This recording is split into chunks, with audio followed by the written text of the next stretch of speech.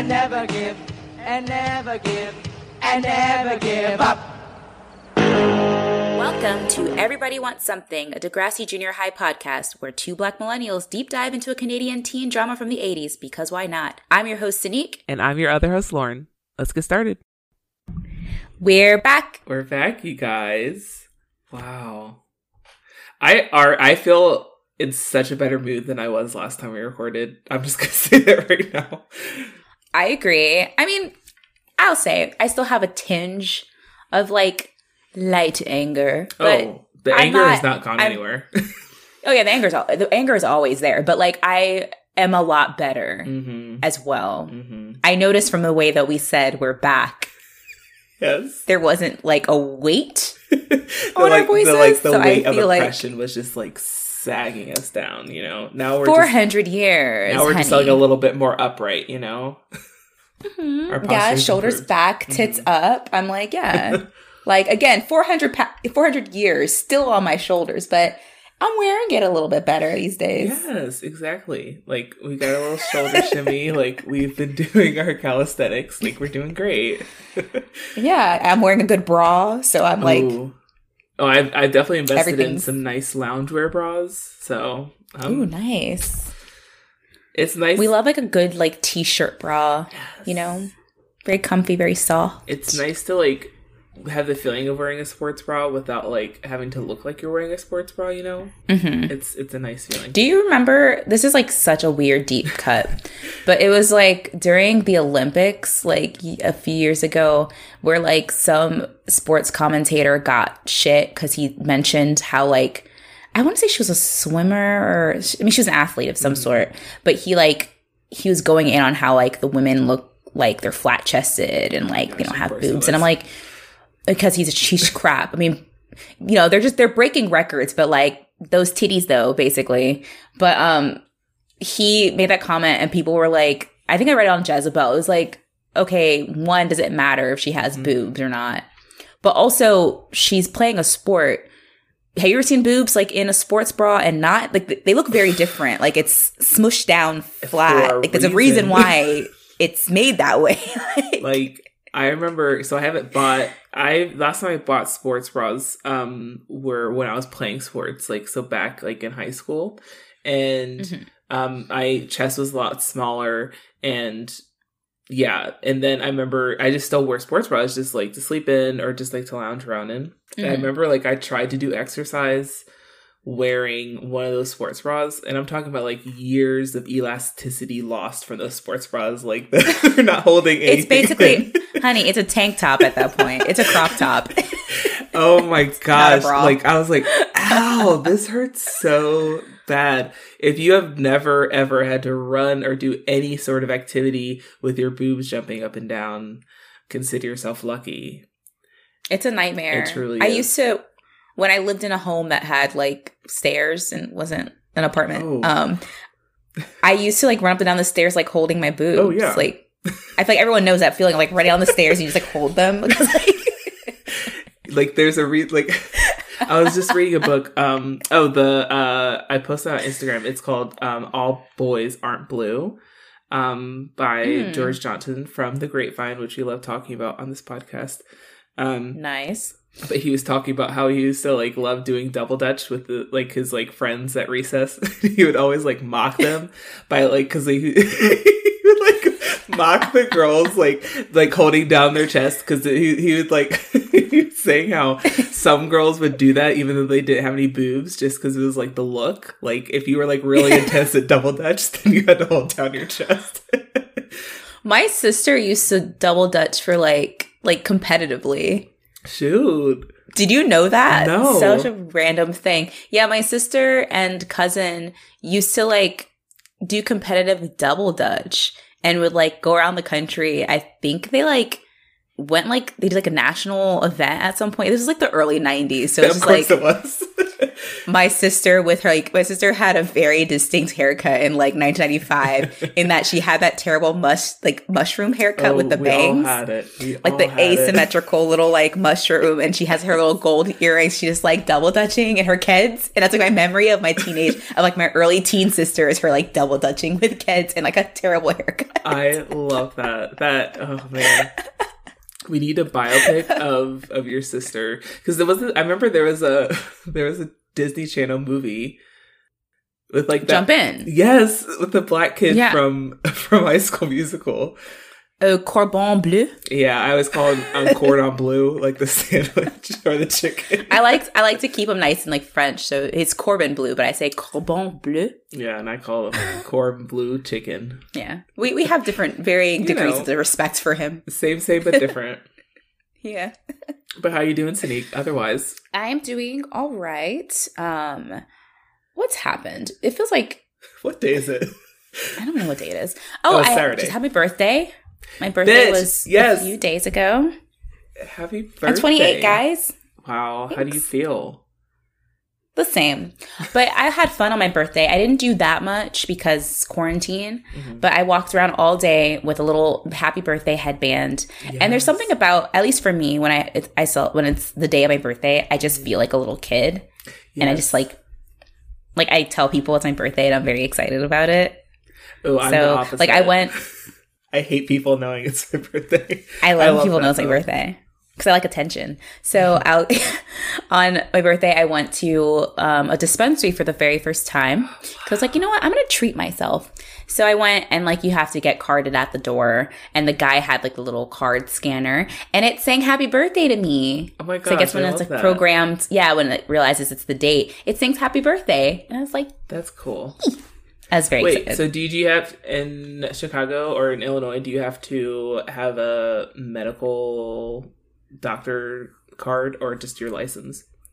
No. So yeah, it's just, it's recreational is legal now. So you can just go to a dispensary. You have to be over the age of 21. Have like a valid ID, and you are limited on how much you can get. Right. So if you're an Illinois resident, you can get more. Mm-hmm. So you have like an Illinois driver's license. I don't have one, so I had to get like the out of state limit, like amount. Yeah, but I'm like, you know, I probably should get a license here anyway, and probably register to vote in Illinois too. You know, things to think of. You know, I'm an adult now, so those are things I think about. Exactly. You are a 28-year-old adult. Like, yes. Yeah, I am officially in my late 20s, guys. Like, it's crazy. It's at that point, like at least 3 times this month, I'm always like, wait, well, how old am I this year? Like after between the monumental dates or ages, like it's impossible to know how old you are. Oh, that's true. Like I forget. I forget my age a lot. Like my mom was like, how old is Sanique? And I was like, how old am I? She didn't know either. Luckily, it's like right now it's like we're in a year that it's easy math for me. I am terrible at math. I'm terrible at simple mental math. Any simple math is not simple to me. But like random math is easy. So it's like anything that I have like when it's an even number like 20, I'm like, bet I'm 28 this year. Because I'm born in 92. But like give me like 20 like next year?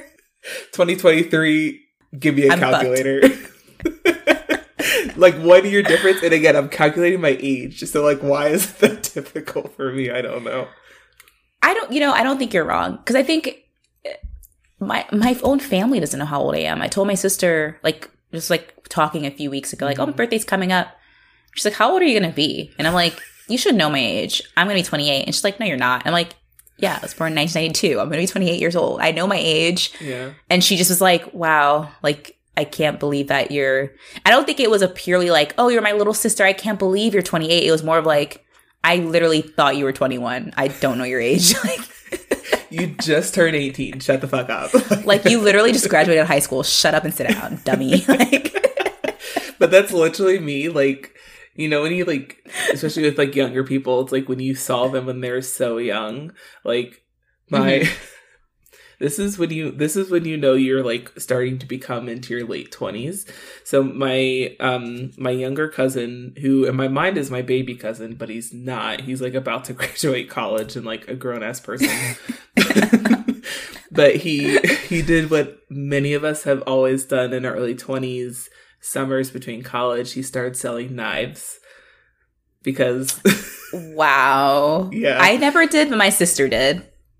Oh, I remember because the thing is, if you guys don't know what it is, it's like these like I think before it'd be like these door-to-door salesmen, but it's like these like it's like knives, and I want to say there's another thing that you can sell. It's like assorted cutlery, and I'm also sure it's like a MLM. Like I think it's a pyramid scheme. It was MLM before MLM existed. Yeah, definitely a pyramid scheme. But my parents were like, "Oh yeah, like we're getting on a video call with your cousin. He's selling knives," and I was like, "Oh no, he doesn't know yet." Like they got him. They got him. Because I remember though, because I remember looking for jobs like in between summers or whatever, and you would like go like it because they're legitimate postings, and then it's like, and then you like get an email or a call like immediately, and they're like, okay, so, and then they have a phone interview, a quote unquote phone interview, and they're like, yeah, where do you live? How old are you? You have free time? All right, bet. Come in. You're hired. And it's like, wait, I didn't give you. How am I hired? You don't know anything about me. Like, you didn't even see my resume. And I remember after that, I was like, wow, I have a job. And then I was like, wait, no. So I got through the first stage, but I never went in person. So I learned my lesson. Yeah, they get people a lot. Like I'm pretty sure all of those knife selling, well, you know, varying degrees of MLMs, right? So there's like the knife selling. And you have to sell your yeah. You know, actually, I have sympathy and empathy for like young teenagers and newly graduated folks who end up selling knives. I'm like, I feel you, I understand you. Then you have these grown ass, rusty ass women who are selling all types of bullshit on Facebook, and I'm like, you are too old. Talking about, oh, I run my own business, and I'm like, how you run your own business? You can't name the name of your products. Like, you don't get to name it. You don't get to set the price. You have to buy it from someone in order. Bitch, what? Since when? You don't own a business, honey. Like, stop. Hashtag boss bitch. Like, nah. Hashtag boss babe. Hashtag girl boss. Like, first off, you're not a girl. You're 30. You are a woman. Let's start there. I mean, you just stop calling yourself a girl because you haven't been one since you were 17. 1. 2. And I think... Get out of my fucking DMs. Because that's the thing. To you since high school English. especially for like people our age, like, because I remember being like in college, and then I was marketed by people slightly older than me, like maybe 5 years ahead, and then now it's the people coming from younger than me, and it's like, I've been living with this for 10 years. I'm tired of being targeted by your MLM. And I'm taking it personally now. And so that's what it's just like if you really want to make money from MLM, you gotta get in early, and you gotta not target your friends, because we're just like, bitch. Again, I think we're thinking of the same person from high school. Oh, I'm pretty sure we are. My favorite part about MLM and people who sell them or like do MLMs is that like, I love to hear their arguments for why it's not a pyramid scheme.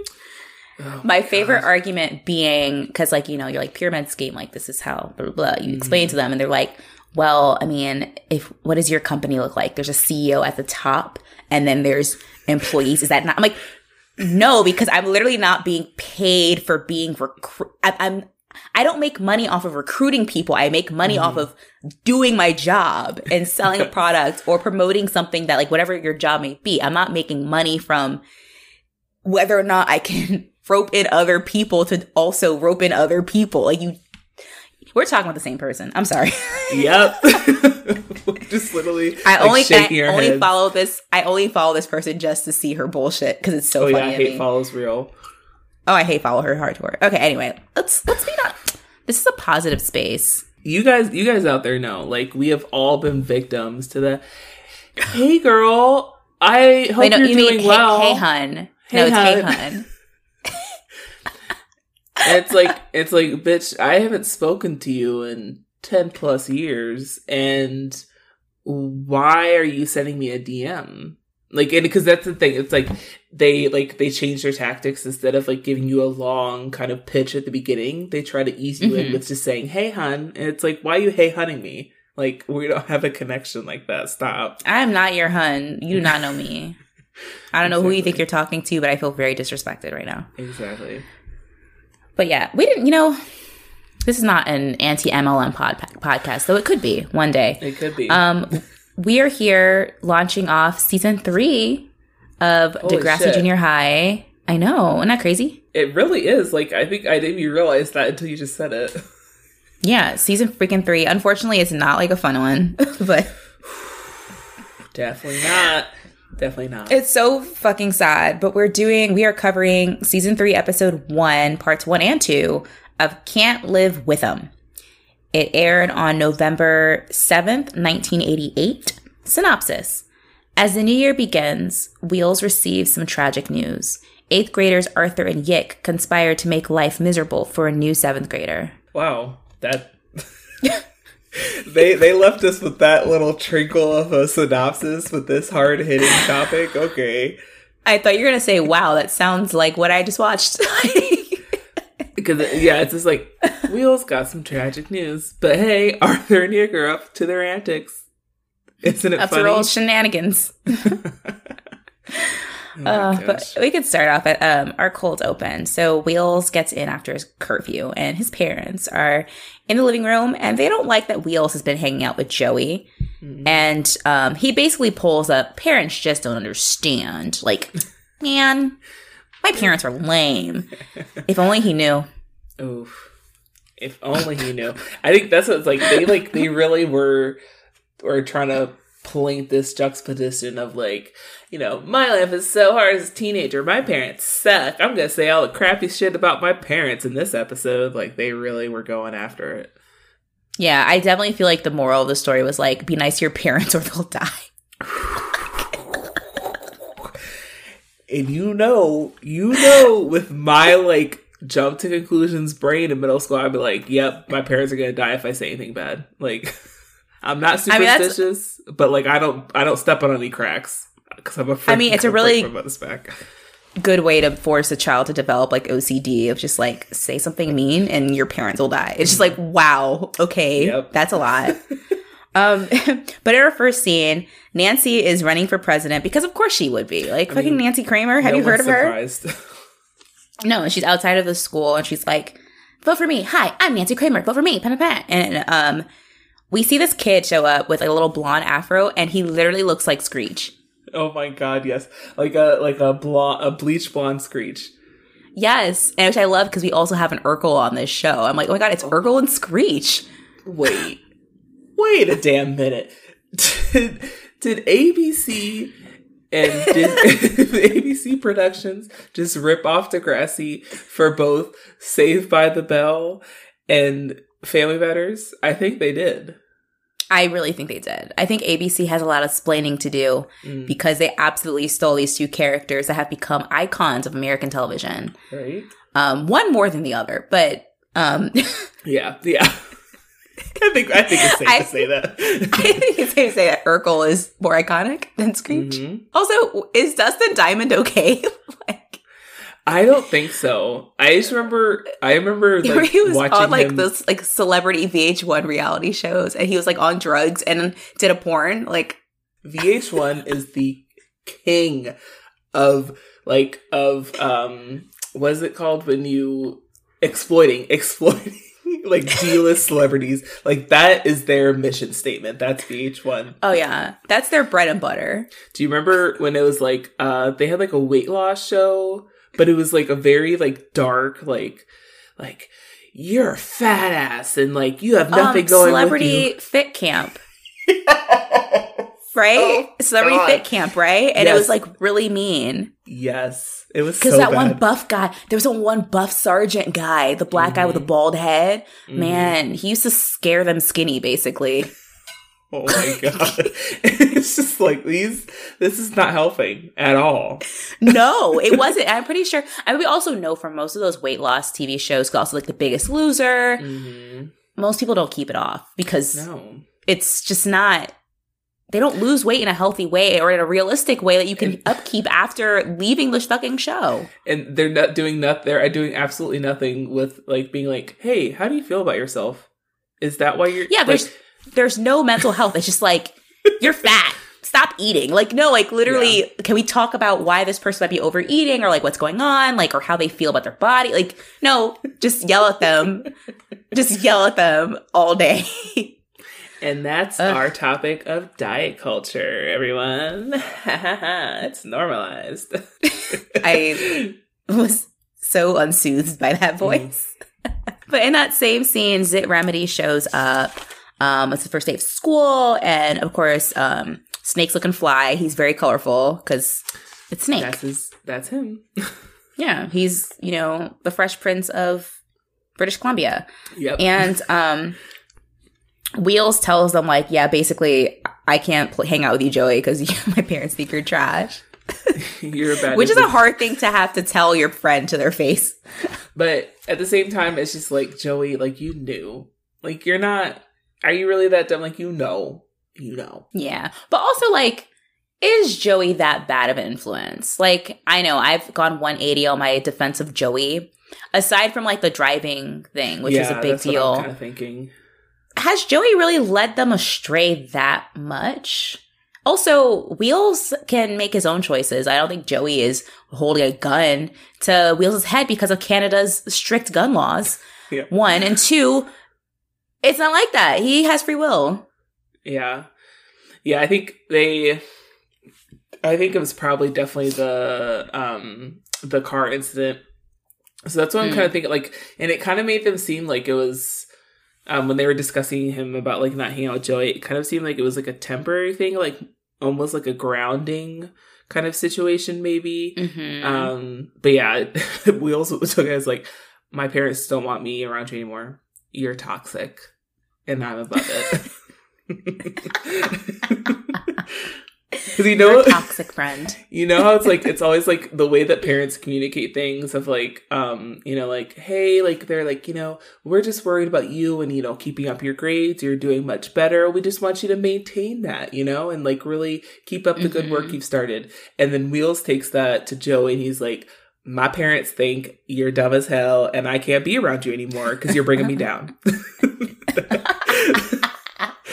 Hey, you're not wrong, because that's literally how it sounds. Yeah. But then Wheels tells Joey, I can live without them, about his parents. And I'm like, don't say it.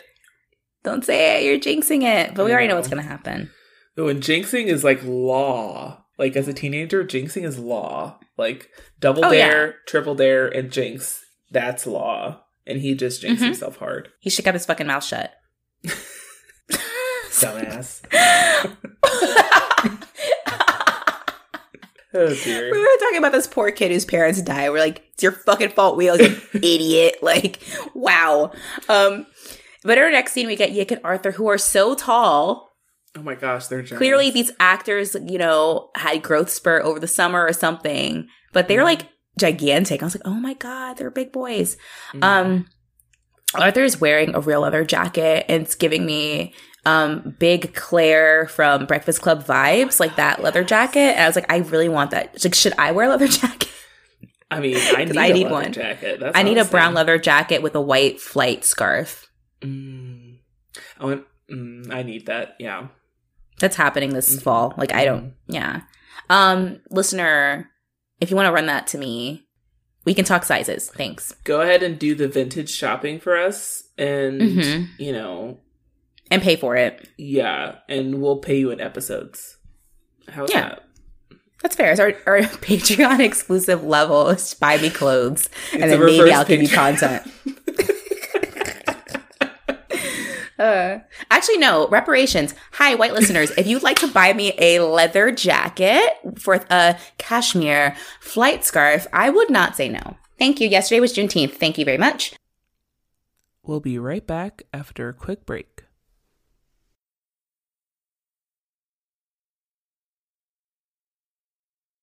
So Screech shows up and he's like, hi, I'm looking for my class. And they're like, ooh, like, let's play a trick on him because we're big kids now and we should play a trick on him because it happened to us.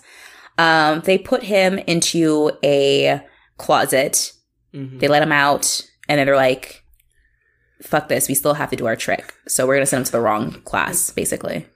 Also, his name is Bartholomew Bond. Oh, like, they just really wanted this kid to get stomped on in school. His parents, right? Mm-hmm. Mm-hmm. Yeah, they did him zero favors. It's a white kid with a bleach blonde afro and a suitcase walking to school, and they had the audacity to call him Bartholomew. Get out of here. And he's short as hell, too, so he can't even defend himself. Damn, man. Like, you could have at least given him, like, a simple little middle name he could change it to in school, but no, they're like... Like, he could be Bartholomew Henry Bond, and he could just go by Henry. A Hank. Oh. We love a Hank. He could have been Hank Bond, and that would have been fine, but no. You're going to be Bartholomew. And also, we don't call you Bart or Barty. Your name is Bartholomew. Deal with it, kid. Yes, full start. You're not going to be Barty. Oh, dear. Barty Crouch. So, weird. I watched Harry Potter. So the girls show up, and can we talk about Lucy and how amazing she looked? Is this what she's wearing, the coat? That burgundy, like, blazer with, like, the black tulle skirt and her headband. She's also gotten very tall, and I think she's grown into her looks at this point. And I'm just like, oh, stunning. Lucy was killing it with the fashion this episode. And this is her first season, truly. Mm-hmm. Because we do get a lot of Lucy this season. I'm very excited to do the Lucy episodes because she has, like, I think some of the best, like, character shit that happens on the show. Yes, exactly. Exactly. Oh, man. I loved her this episode. She looks great. The twins look great, too. Everyone's got their, like... Okay. So, listener... We chose this episode, like, weeks ago, and then, like, the world went to shit, and then we decided to, like, put it off for a little bit, so I haven't seen these notes in a long time. I wrote down, the ladies, Lucy looks great. So do the twins. LD looks like LD. Ooh. This is that start of, like, you know, like, you have your friends from, like, middle school and elementary school, and then, like, you know, as you grow up and you mature, like, some people, like, are just, like, growing and you know, like, maturing more than others. And, like, you know, friend groups start to stretch and whatever. LD is that person that's just like, oh, so we're, like, caring about our looks now? Like, we're showering? She's like, we're putting on new outfits? Oh, you guys put on makeup? And LD's like, oh. And that's very much, like, the theme, I feel like, in this episode and beginning in the next few episodes of, like, LD is starting to be left behind. It's like, bitch, get with the program. We are in grade 9 now. Mm-hmm. And we're basically young women. Get with the program. Basically. This is the part, actually, when Yick and Arthur feel bad about the broom closet. So they send him away to the wrong class. Yeah. And in that class, Kathleen and Melanie show up. And Kathleen's like... Kathleen plans, again, I'm rediscovering my notes. Kathleen plans on running for president. Has she heard of Nancy Kramer? I mean, like, do you want that heat? Kathleen did not know what she was getting herself into. Actually, she should have known what she was getting herself into, but it's Kathleen we're talking about, so she doesn't read the room. She does not know how to read the room. We find out that Steph is at private school, and she has to wear a uniform now, which I'm like, so Steph is in hell. Uh-huh. She's just being repressed in her fashion. Yeah. And Yick, this is like, earlier before Yick had been like, Arthur, is that real leather? Like, questionable. But when he finds out that Steph's at private school, he's like, are you guys, like, rich now? Because how is she at private school? Like, that costs money. Right. I love it's like those kid mentalities of, like, when you, because I think to some extent, like, you think all your friends are from the same socioeconomic status, and there's, like, certain moments when you, as a kid, you're like, oh, so you're rich, like, you're, like, rich. So for Yick, it was getting a leather jacket and going to private school. for me growing up, it was anytime someone had like multiple pairs of like new like fancy shoes, like name brand shoes, I was like, oh, you're rich. And also if you brought a Lunchable to school, I was like, that's what richness is. Like, I was like, oh, you don't have to bring a brown paper bag lunch. Like, you're rich. You're living the high life on those Lunchables. But even speaking of lunch, looking back at it, I realize now, like, there was a distinction between the kids who brought lunch versus who bought it. Mm-hmm. And actually, the irony is that the kids who bought it were the not rich kids. Yeah. Because I realize now, at the time I didn't get it. Now I'm like, oh, because you have a mom who probably does not work a 9 to 5 who is at home making it. Because I remember having classmates who like who were stay-at-home moms or like homemakers. I almost called them home runners. That's the new name we're taking. Because they run the house. Yes. Feminism. Home runners, not homemakers. Yeah. I don't watch sports. I was like, home runner.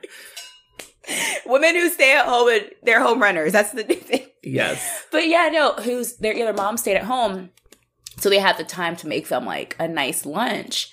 And my mom, who like was a working mom and a single mom, didn't have time to make me lunch. So I bought lunch at school every day because she didn't have time to sit there and make me like a sandwich. I just had to go like buy, whatever taco surprise they had on Wednesday.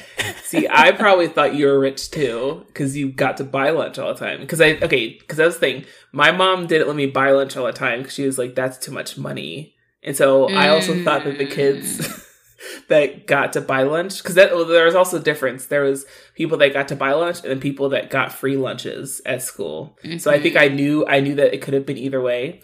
But people that got like the like, because that I also by like middle school I was having to make my own lunch. Right. So anytime like that someone was given this special treatment when it came to lunches, like I'm talking about Gushers, I'm talking about good fruit snacks, Dunkaroos and Lunchables, and if you get to buy lunch all the time, you're fucking rich in my mind. I mean, it's also like we're children, so who fucking knows? That's just what I thought, and it's still what I kind of think of because, like, yeah, it like so it's weird because like like you said, like you see someone buying lunch, you assume okay, you're buying it every day, so you must have money, but it's like, if you are a parent who doesn't have time to make your child lunch, it's probably because you're doing work that is shift work or you're working a lot because you're doing it on your own. So it's not like, I'm not giving you lunch money because I have so much money to give you. It's because like you need to eat. I don't have time to do something for you. I don't know. I'm also making it like I'm poor. I grew up poor. I wasn't poor or anything, but it's more like, I mean, I still had immigrant parents. Like I wasn't like flexing on anybody. But anyway, I digress. But Zit Remedy later is still talking about Joey's parents. We get a cute little Narbo moment. And Scoot shows up, and I'm very excited. And, oh my god, Urkel and Screech love Superman. They bond. Yeah. they bond over this super, like, obscure comic book. Superman. Wow, you like Superman? I like what? Can't believe. I think it was more of Scooter was more like, oh, this kid named Bartholomew has his name on his plastic suitcase that he brought to school, and he whipped out a comic book out of it. We're gonna be friends. It's like game recognizes game. Yeah. We are from the same place. We are from the same time. I think I just quoted Dreamgirls. I love it. Yeah, we're both from this. Yeah, that is from Dreamgirls. Okay. So Joey joins, the little kid class, and Wheels and Snake kind of tease him for the fact that he has to go back to Radish's class. Joey tries to make Arthur move, though, and he does, but Radish makes Joey sit up in the front because he's like, you ain't gonna fuck around in my class. But guess who he ends up sitting next to? Caitlin. He's sitting next to Caitlin. Yes. Yeah. You know, you haven't said someone's name out loud, and why you're like, wait, is that her name? Literally, anytime I say anyone's name, Lauren? So there's like, I read it all the time. I think in my head, but I haven't physically said it. Is that the correct name? Oh my God. I do that way too often, honestly. It's sad. But I just crack up anytime it's like this like weird, like sense of like, oh, like I'm rough and tough now. Like I'm a bully. I have a sense of authority, but it's also like Joey, so he has no sense of authority. And that's like my favorite moments in movies and TV, or even in real life, when people like try to assert themselves, be like, no, like this is how it's gonna go, and then someone like recognizes that they literally have nothing going for them, and it's just like, I don't have to move. Joey, go sit somewhere else. Like Stassi Schroeder. Oh my God, yes. Oh God, the Schadenfreude. Oh, the Schadenfreude for Stassi Schroeder. Oh God. Oh, yeah. She's German. We love it. But like, no. I've been watching a lot of Pose lately, so I'm sorry that I'm appropriating so much ball. I feel like I'm talking like Pray Tell a lot today. I just binged so much. Category is. I was like, oh yes, like what the fuck is that? I'm embarrassed. I'm embarrassed for myself. You're among your tribe. Don't worry, it's okay. Yeah, I don't know where that came from. It's like when I watch too much Drag Race, I start laughing like Michelle Visage, and I don't know why. I just that's what I latch on to, is that annoying ass laugh. But no, yeah, Stassi Schroeder thought she ran shit, and Bravo said, but you don't. Not today, you racist bitch. Oh God, I don't even want to get started on that, because I feel like we can talk about that for like an hour, because it's been very funny watching that. Oh, that like unfold. This is the celebrity drama tabloid shit we've been waiting for in quarantine. Like we have just been gripping our clothes, waiting for something to like unfold like this. Yeah, it's been fun, and now she's pregnant. Conveniently announced. Okay. Sure, honey. Okay. Yeah, I'm pregnant too. So, I'm not. I'm kidding. So, in the next scene, we meet the 9th grade homeroom teacher, Mr. Garcia. We'd love to see a black man teaching on television, which is great.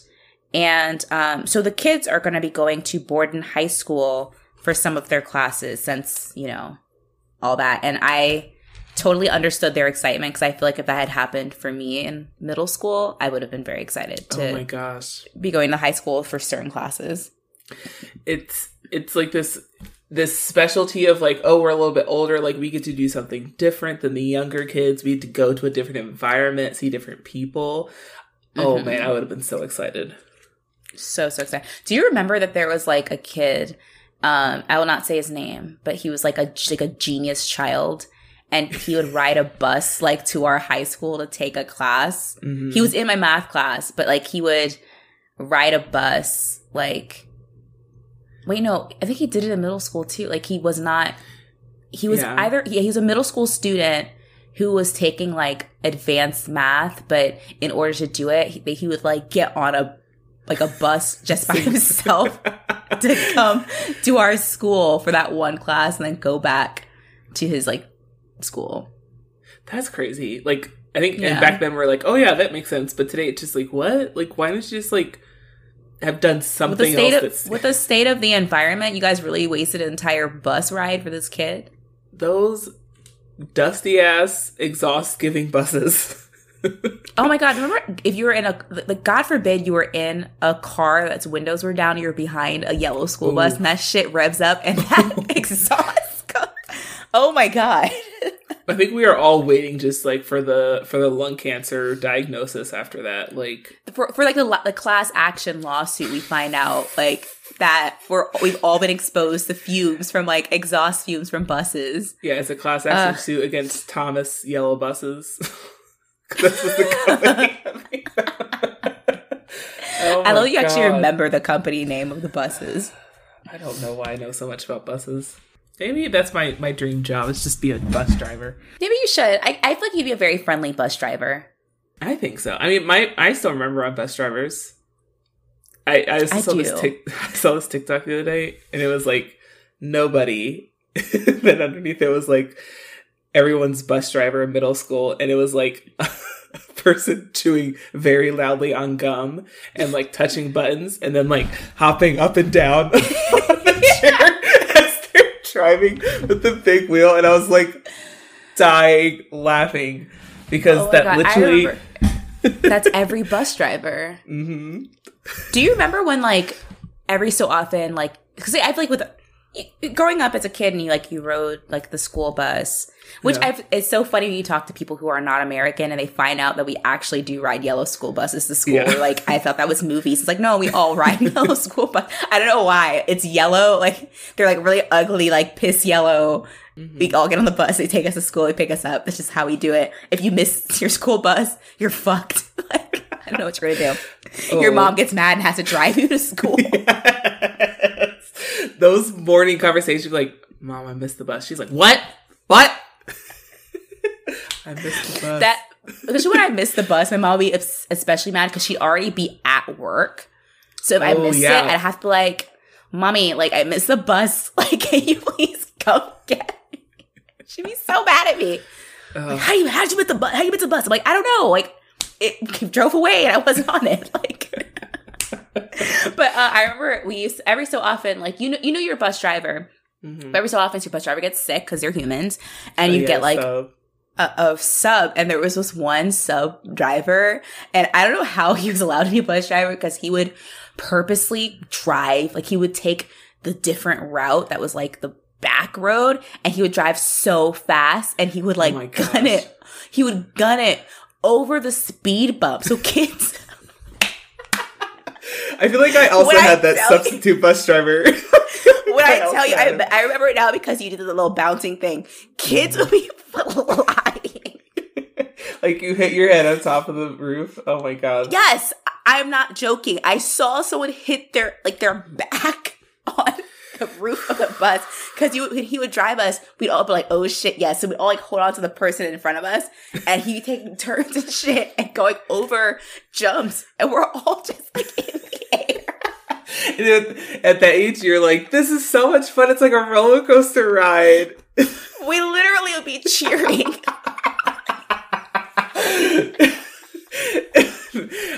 That person has to be fired by now, right? Like, surely they're not still driving a bus. But it's so funny because at the age, you're not thinking like, no, he should be reported. Like, someone could die. No, we were on it like, wahoo! Like, great time. Yes. Oh my gosh. Oh my God. That was a great, like, speaking of bus drivers. So in elementary school, we had this like old white man named Mr. Bob, and he was really cool and really nice. And then I remember once I started going to Brooks Cheney, then we got this like middle-aged like black woman who would always listen every morning to 95.5. Hell yeah. WKYS. And then it was all that was like the morning show when they would always go, it's Friday. Yes. Wasn't it the Tom Joyner morning show? Yep. And oh, it's the Tom Joyner morning show. Oh my God.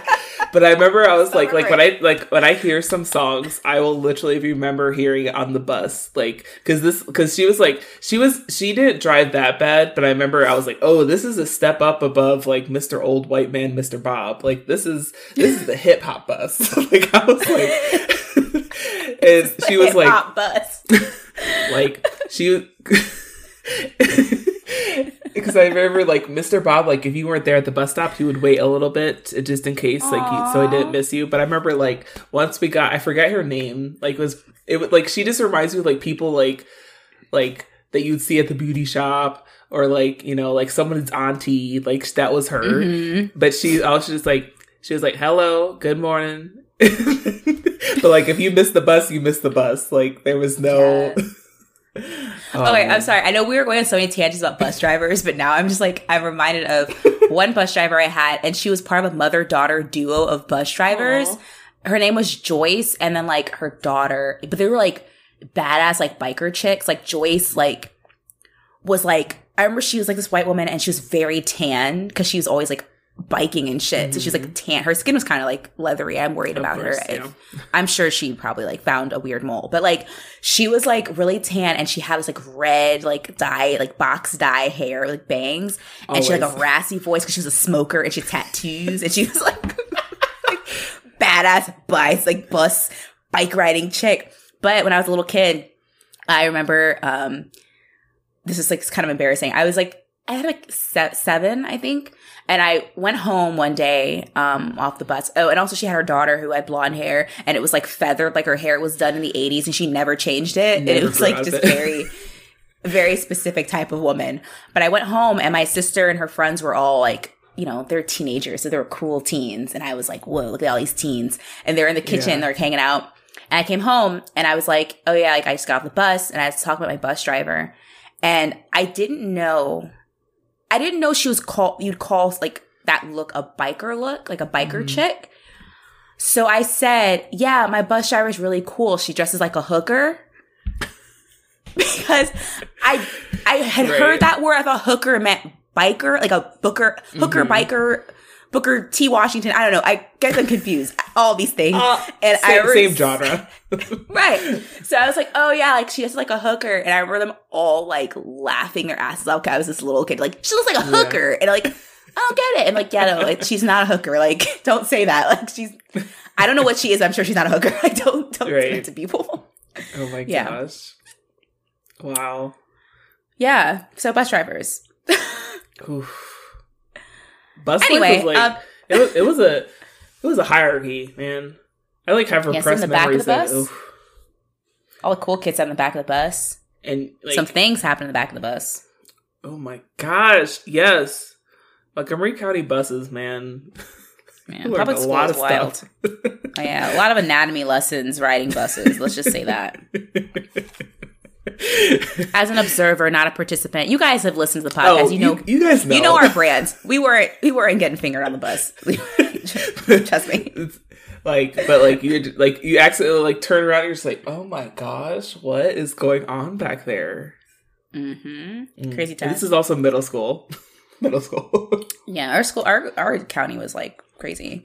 Yeah, so back at Radish's class, Screech realizes he's in the wrong class, and everyone's laughing, and Scoots is like, hey, don't laugh at him. And I'm like, oh my God, Scooter, you cute little baby. I know. And Arthur and Nick are very proud of themselves. But next, the grade 9s arrive at Borden, and they're like doing a tour, and we see Spike and Liz, and they're like looking very cool, very, still very punked out. Yes. I love that friendship. And when they're in the hallway, Lucy makes eyes with a boy with giant glasses. And she's like, holy shit, look at that hunk. And I was like, are you sure, Lucy?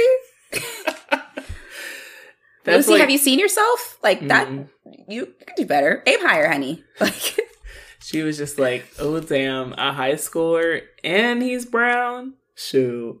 I guess like one of those things, like by being in high school, it just makes him hotter. It's like by having a British accent, someone's hotter, but like they're not cute. It's just that they sound nice. Yeah. You know?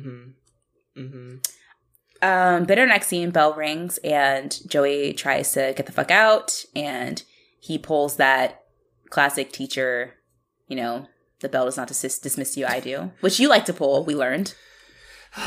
Yes, I do. But I think for the most part, I also will say my students don't leave. I come and go into their classroom. So there's more, I guess, more in that. But yeah. But I'm not as bad as Radich, I will say that. I'll give myself some props. Thank God. But Caitlin is like, Joey's kind of noticing Caitlin, whose outfit I feel like was very questionable. What was she wearing? I didn't make note of it. I do not remember the details of this outfit, but it was odd. It wasn't cute. It wasn't her typical like, ooh, Caitlin looking like really chic. It was like, why is she wearing that? Anyway, it's the 80s, so that might that will factor into the 80s fashion because it was a questionable 80s outfit. Yeah. But Joey asks Zit Remini what they think about Caitlin, and they're like, she's like a baby. Like, what are you doing? I love how it's like, oh my gosh, she's only 1 year younger. Mm-hmm. And they're like, she's a baby. How dare you? And it's like, okay, guys. She's a grade below you. It's not even that, because Joey is in the same grade. So exactly. So mentally, you're y'all still equals. below her. As far as I'm concerned, y'all equal. So, yeah. So the dip remedy is at Joey's house. And they're deciding they're going to work on their demo. And I'm like, they've talked about, like, the summertime and practicing. I'm like, you guys did not take the summer to learn a new song. No, they did not. Not at all. But, this is what pissed me off. Tell a girl. Joey failed a fucking grade, but has a whole studio set up in his basement. I want to say at some point in this episode, someone calls him spoiled, right? Yes, they do, because they talk about parents, and they're like, Joey, your parents spoil the fuck out of you. Like, you have a stew, you have a stew in your house. Like, what? Yeah. And, like, in the 80s, that shit was expensive. It wasn't like, oh, they gave him a little mic setup. It's like, no, he has, like, a full, like, recording situation. Like, I don't know. And you couldn't pass 8th grade? You couldn't pass 8th grade. Okay. All right. No, Joey's parents are shit. But Wheels is trying to rush out, but they managed to convince him to stick around. And of course, they find out that Joey did not press record. So, of course he didn't. It's like classic trope. It's like it's also like, so it's timestamps it, because it's like, I forgot to press record. I know, it literally is such like a trope. Or like, there's no tape. Like back when video, you had to have tape in the thing to do it. It's not digital. It's like, there's no tape in it. Oh no! Oh my gosh, the physicality of documenting. Ugh. I know. Are we happy we're out of that? Yes. But I also think it's affected older people in a different way. My older family members don't know how to smile for photos because they can like see it. They can immediately see it. I think before, like, you had to wait some time. There's some distance between you posing and you seeing that finished product. But now it's like, oh, I got to keep my eyes open them really wide. Let me unnaturally smile. And it's like, you never look like this. Why are you acting this way now? Wait, what? What does that have to do? Why? What? Okay, so for example, if you look at like older photos of my parents are very photogenic people. They know how to take photos very well. But for some reason, in the digitizing of photos, where it's like you can take the photo and maybe look at it if you want to see if you want to retake it again. There's some like disconnect where now it's just like they're overthinking it and they're overdoing their face in an unnatural way, where it's like, oh, I gotta keep my eyes really open, like very high eyebrows, and like these very weird, like strained smiles. And my family has always taken good photos until we suddenly could take photos with our phones, and now we don't know how to take photos. That is fascinating. Thank you for explaining that, because I was initially like, what's wrong with your family? Like, for some reason, the stress of photos is now exists. I don't know why, but I could believe that though. I think I think it could be because it's so accessible now. I think at one point it was just kind of like when I see old pictures of my parents and stuff, it's very like I see a lot more candid photos. People just took photos, and it's like them just like existing. Whereas now everything is so like, let's take a picture and like stand like do it. So like it is kind of an awkward. And I think people have lost the art of just like taking pictures that are just happening, as opposed to I'm doing a thing. I'll take a picture of me while I do it. Yeah, and you are able to critique everything immediately, and then in that moment change it. So I guess all of us now kind of have this like famous celebrity self-awareness and like model, like, we're getting a little camera shy now. Like we see all our flaws maybe. Yeah. I that makes sense. Cause now I'm even thinking about when I take pictures, like I usually have to take several pictures before I find one that I like. But I think it's also because I'm not very photogenic. I'm really not. Like, I have a hard time taking pictures and not, like, my eyes do this weird thing. Like, one of my eyes sits slightly lower than the other one, and I'm very aware of it. And I feel like whenever I take pictures, my face looks so crooked. And for me, I always think that one of my eyes doesn't open as much as the other one. It always looks like one's squinting more than the other. And in my mind, it's as dramatic as that one actor. Forrest Whitaker. That's how I remember. I immediately knew you're talking about. Like, yeah. And I remember, like, when I first started noticing it, I was like, oh my gosh. And then, like, I've gotten over it, like, because it's like one of those things that's, like, enough people told me, it's like, Lauren, no one has ever noticed that until you point it out. And same with your eyes. Like, I when you were discussing your eyes, I was like, I've never seen that before. But in my mind, I looked like him. So in my mind, I look like a Picasso. Like, my eye is on my cheek and my other eye is, like, on my top of my head. Like, and I'm just like... It's the aesthetic, okay? It's abstract. Yeah. I should watch Clueless. And remember they call people, like, a Picasso? If they're my gosh. No, a Monet. Not a Picasso, a Monet. Amber, who is my middle name? Amber is such a Monet. Like, she looks good far away. You get up close and you're just like, oh my gosh. Yikes. Yeah, that's like Clueless is on Netflix right now. It is. Should watch that. But so Wills gets home and he's late and his parents are, of course, not pleased. But next in the following, it's a very quick scene. Who cares? Mm-hmm. Kathleen is campaigning and they're in Ratch's class and Arthur is, reading about the stock market because he's that kind of kid. The kind of kid who has, like, a digitized, like, watch in the 80s with a calculator definitely reads, like, the Financial Times because he's, like, a little capitalist. Mm-hmm. So Arthur tells Yick that, like, yeah, I've gotten into, like, stocks now. And, like, Yick's like, you rich, bro? And Arthur's like, don't tell anyone. Like, my mom won the lottery. And now we're, like, over $1 million, like, rich. And my sister goes to private school and I wear leather and I read up about stocks. I rich people do bitch. He's like, okay. He's like, I'm a rich white boy in Canada, but it's still the Reagan era. Because it had that push, and he's like, I'm rich white boy, and you are a boat person, okay? So we are different. We are not the same. It's the age of the 80s and the extravagance. Which, to be honest, he doesn't say any of that, but that's what Yick's thinking. Because Yick obviously feels very uncomfortable about his friend being rich. Let's be real. It's the 80s when it was, like, the time where, like, it was okay to brag and, like, flaunt your richness. Like, oh my God. That's in Pose. Yes, remember? Exactly. Yeah, when that Mac guy is like, it's the first time in America's history where it's okay, in fact, it's, like, encouraged to flaunt your, like, wealth. Oh, yeah. Hence Dynasty. So Arthur was just giving himself, like, his, like, middle school Canadian version of that, which, he tried. Which is a slightly more polite version. Like, it's still assholey, but, like, not so. He's like saying he's rich, but he's not like, well, I'm rich. He's like, yeah, I'm rich. Yeah, don't tell anyone. Don't tell anyone that I'm better than all of you, but I am better than all of you. But don't tell anyone. Like, putting on his fresh leather jacket and, like, come on.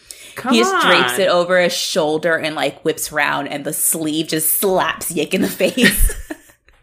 Because, like, I mean, one season ago, he was literally carrying around some dirty old dog in a gym bag with smelly shoes. Like, this is the Arthur we know. And Yick knows that. And he's like, Arthur, what the fuck are you doing? Yeah. I know you. Arthur's walking around smelling like new money. And Yick is just like, it smells like Italian leather. Whatever the knockoff market is in Canada, he's like... They got Little Italy in Toronto. He's buying it from there. Mm-hmm. So, Spike shows the girls a picture of Emma. And they're just like, oh my God, like, you had a baby. That's so weird. And, like... It's such a teenager thing. But Spike's like... Which isn't funny. Like, Emma was premature because, like... Remember, this is a small teenage girl having a baby. So it's, like, very high risk. So she's like, yeah, Emma was premature, almost died, but, she's doing fine now, and, it's her daughter, and she loves her. And I wrote, I'm surprised Spike didn't just say, yeah, I had a baby. She's premature. It was lame. I mean, like her tone, lame, her right? tone said that. She almost died. I know, right? Lame. I had a baby or whatever. She almost died. It's fine. Like, whatever. It's fine. It kind of ruined my summer, but whatever. Yeah, my summer was like kind of lame because of my almost dead baby, but you know, whatever. What can you do? So Shade shows up, and this motherfucker apparently has not seen the baby. I was like, I'm not surprised, because guess what? He's at fucking camp. Of course you were at camp, Shade. The fact that you have a girl at home who just had a fucking baby, who went in labor at your dance, so you know she had the baby, and you're doing water skiing or whatever the fuck you do at camp, because I didn't get to go to camp, but I heard they do crafts and water skiing. Listen, that's what I need a backstory to their storyline, because like, what was it? We had the episode when their families met each other. Mm-hmm. And then they just kind of were arguing in the hallways randomly throughout the rest of the season. And they had the baby. And now, like, Shane's not part of their life. And I'm like, how did this happen? What was the in-between that he like is just overhearing a conversation about his daughter? He's like, oh, shit, you had the baby? What's her name? Oh, she almost died? What? Shoot, that's crazy. Man, you see the friendship bracelet I made at camp? It's pretty sick. It's got beads. It's like one of those, what's that thing that Wheel's dad gave him? His birth bracelet or his birth necklace? Yeah. That Chody has. The ID. I wish like, he would. Oh man. Shade's like, I made this necklace for, well, I didn't know her name was Emma, so it's just his baby. But it's like a little necklace. And you know that's exactly what that dumbass Shane would do. He's like, here, like, she'll love it. Does she like beads? What does she usually do? Has she said anything about me yet? Like, like, what's she into? Like, has she heard the Pogues? They're pretty good.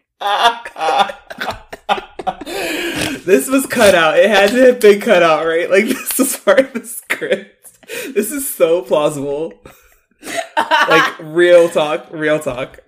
Shane deadass said this.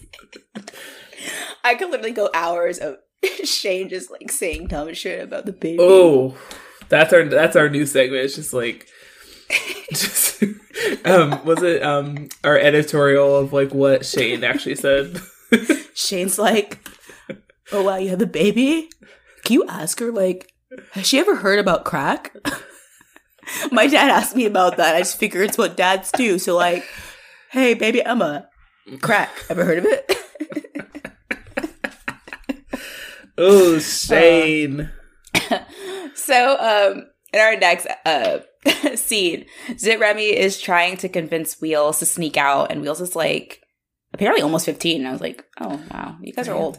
I always just think they're 12. I'm like, oh, you're like 15 years old. This is really the season. Crazy. Like, they're starting to look old this season. Like, they all kind of shot up.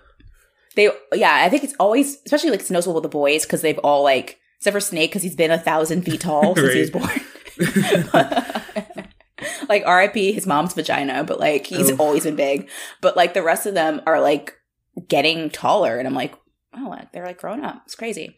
So so they're talking, you know, and they're trying to convince him to just go. And since Will's parents are going to a movie, they're like, you should just like sneak out and like come do this like demo with us.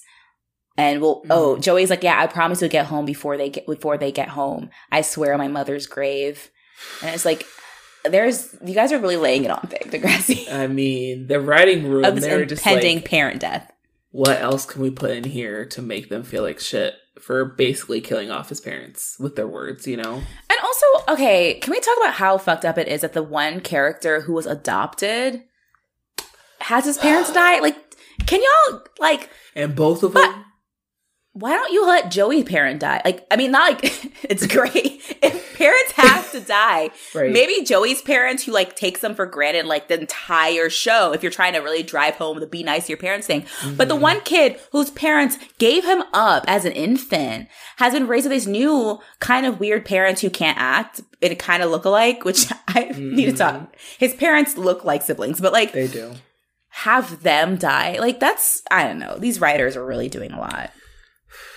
They were setting Wheels up for just like, oh, he's gonna be the problem child and have to deal with a lot of shit growing up. Yeah. Okay. Just gonna be the punching bag for the rest of the show. Yeah. But later the Wheels' parents are trying to convince him, the Wheels parents, his parents are trying to convince him to go to the movies and blah, blah, blah. And he's just like, you know, he's like, nah, not gonna do it. And he ends up sneaking out to record. Yeah, to study, but actually he sneaks out to record. And it's actually in that scene, as you mentioned, they talk about how spoiled Joey is because of like, clearly he's very spoiled. Exactly, because I think he's an only child. He has his own studio. His mom is constantly cleaning his room and doing his own laundry and doing everything for him. Joey. I know, but they kind of just go into this kind of, you know, back and forth talking about like complaining with their parents and like, which is very relatable. All kids complain with their parents, and they're talking about like growing up. And I wrote, remember when we fantasized about growing up? Oh my God. If I can go back to that innocence of like, just like being like, oh, when I graduate college and I'm rich. I remember when I was a little kid, like when I was like a small child, I was like, okay, I'm going to go to college. And then at 21, I'm going to get married. And then at 26, I don't know why 26 was the number. I was like 26. Oh, I think my mom had my sister at 26. So I was like, that's an acceptable age. I was like, 26, I'm going to have a baby. And I'm going to have like our like, you know, 3-story house downtown. Like. Yeah, like. That, and, like, my colonial, it's going to be great. And we'll be financially sound that I'll probably be able to, like, not work for the first 3 years of the baby's life. And then eventually go back to work as, you know, in my architect office that I own and run. Because it's a 90s movie from rom-com. As you know, architecture is a very, very common trope in films and television. Everyone's an architect. Gosh. Everyone's just building. Everyone's designing shit. No one's actually building it, though. Thank you. Oh, my God. But yes, to go back to that innocence of just being like, it was funny because I was talking to my parents the other day about, like, you know, when I was in high school, because, you know, with the pandemic, you know, we were talking about if I had been in high school, like, how would I have felt about, like, you know, not having my graduation, not having my prom. And I remember I was like, I don't think I would have been like, oh, that sucks. Like no graduation or prom, but I wouldn't have been that upset. I would have been more upset about the possibility of not being able to go away to college on time and having to live at home. That would have killed me. Yeah. I think I would have been disappointed with the graduation and prom stuff for sure. Like I think prom more than graduation just because like prom is like, you're planning it.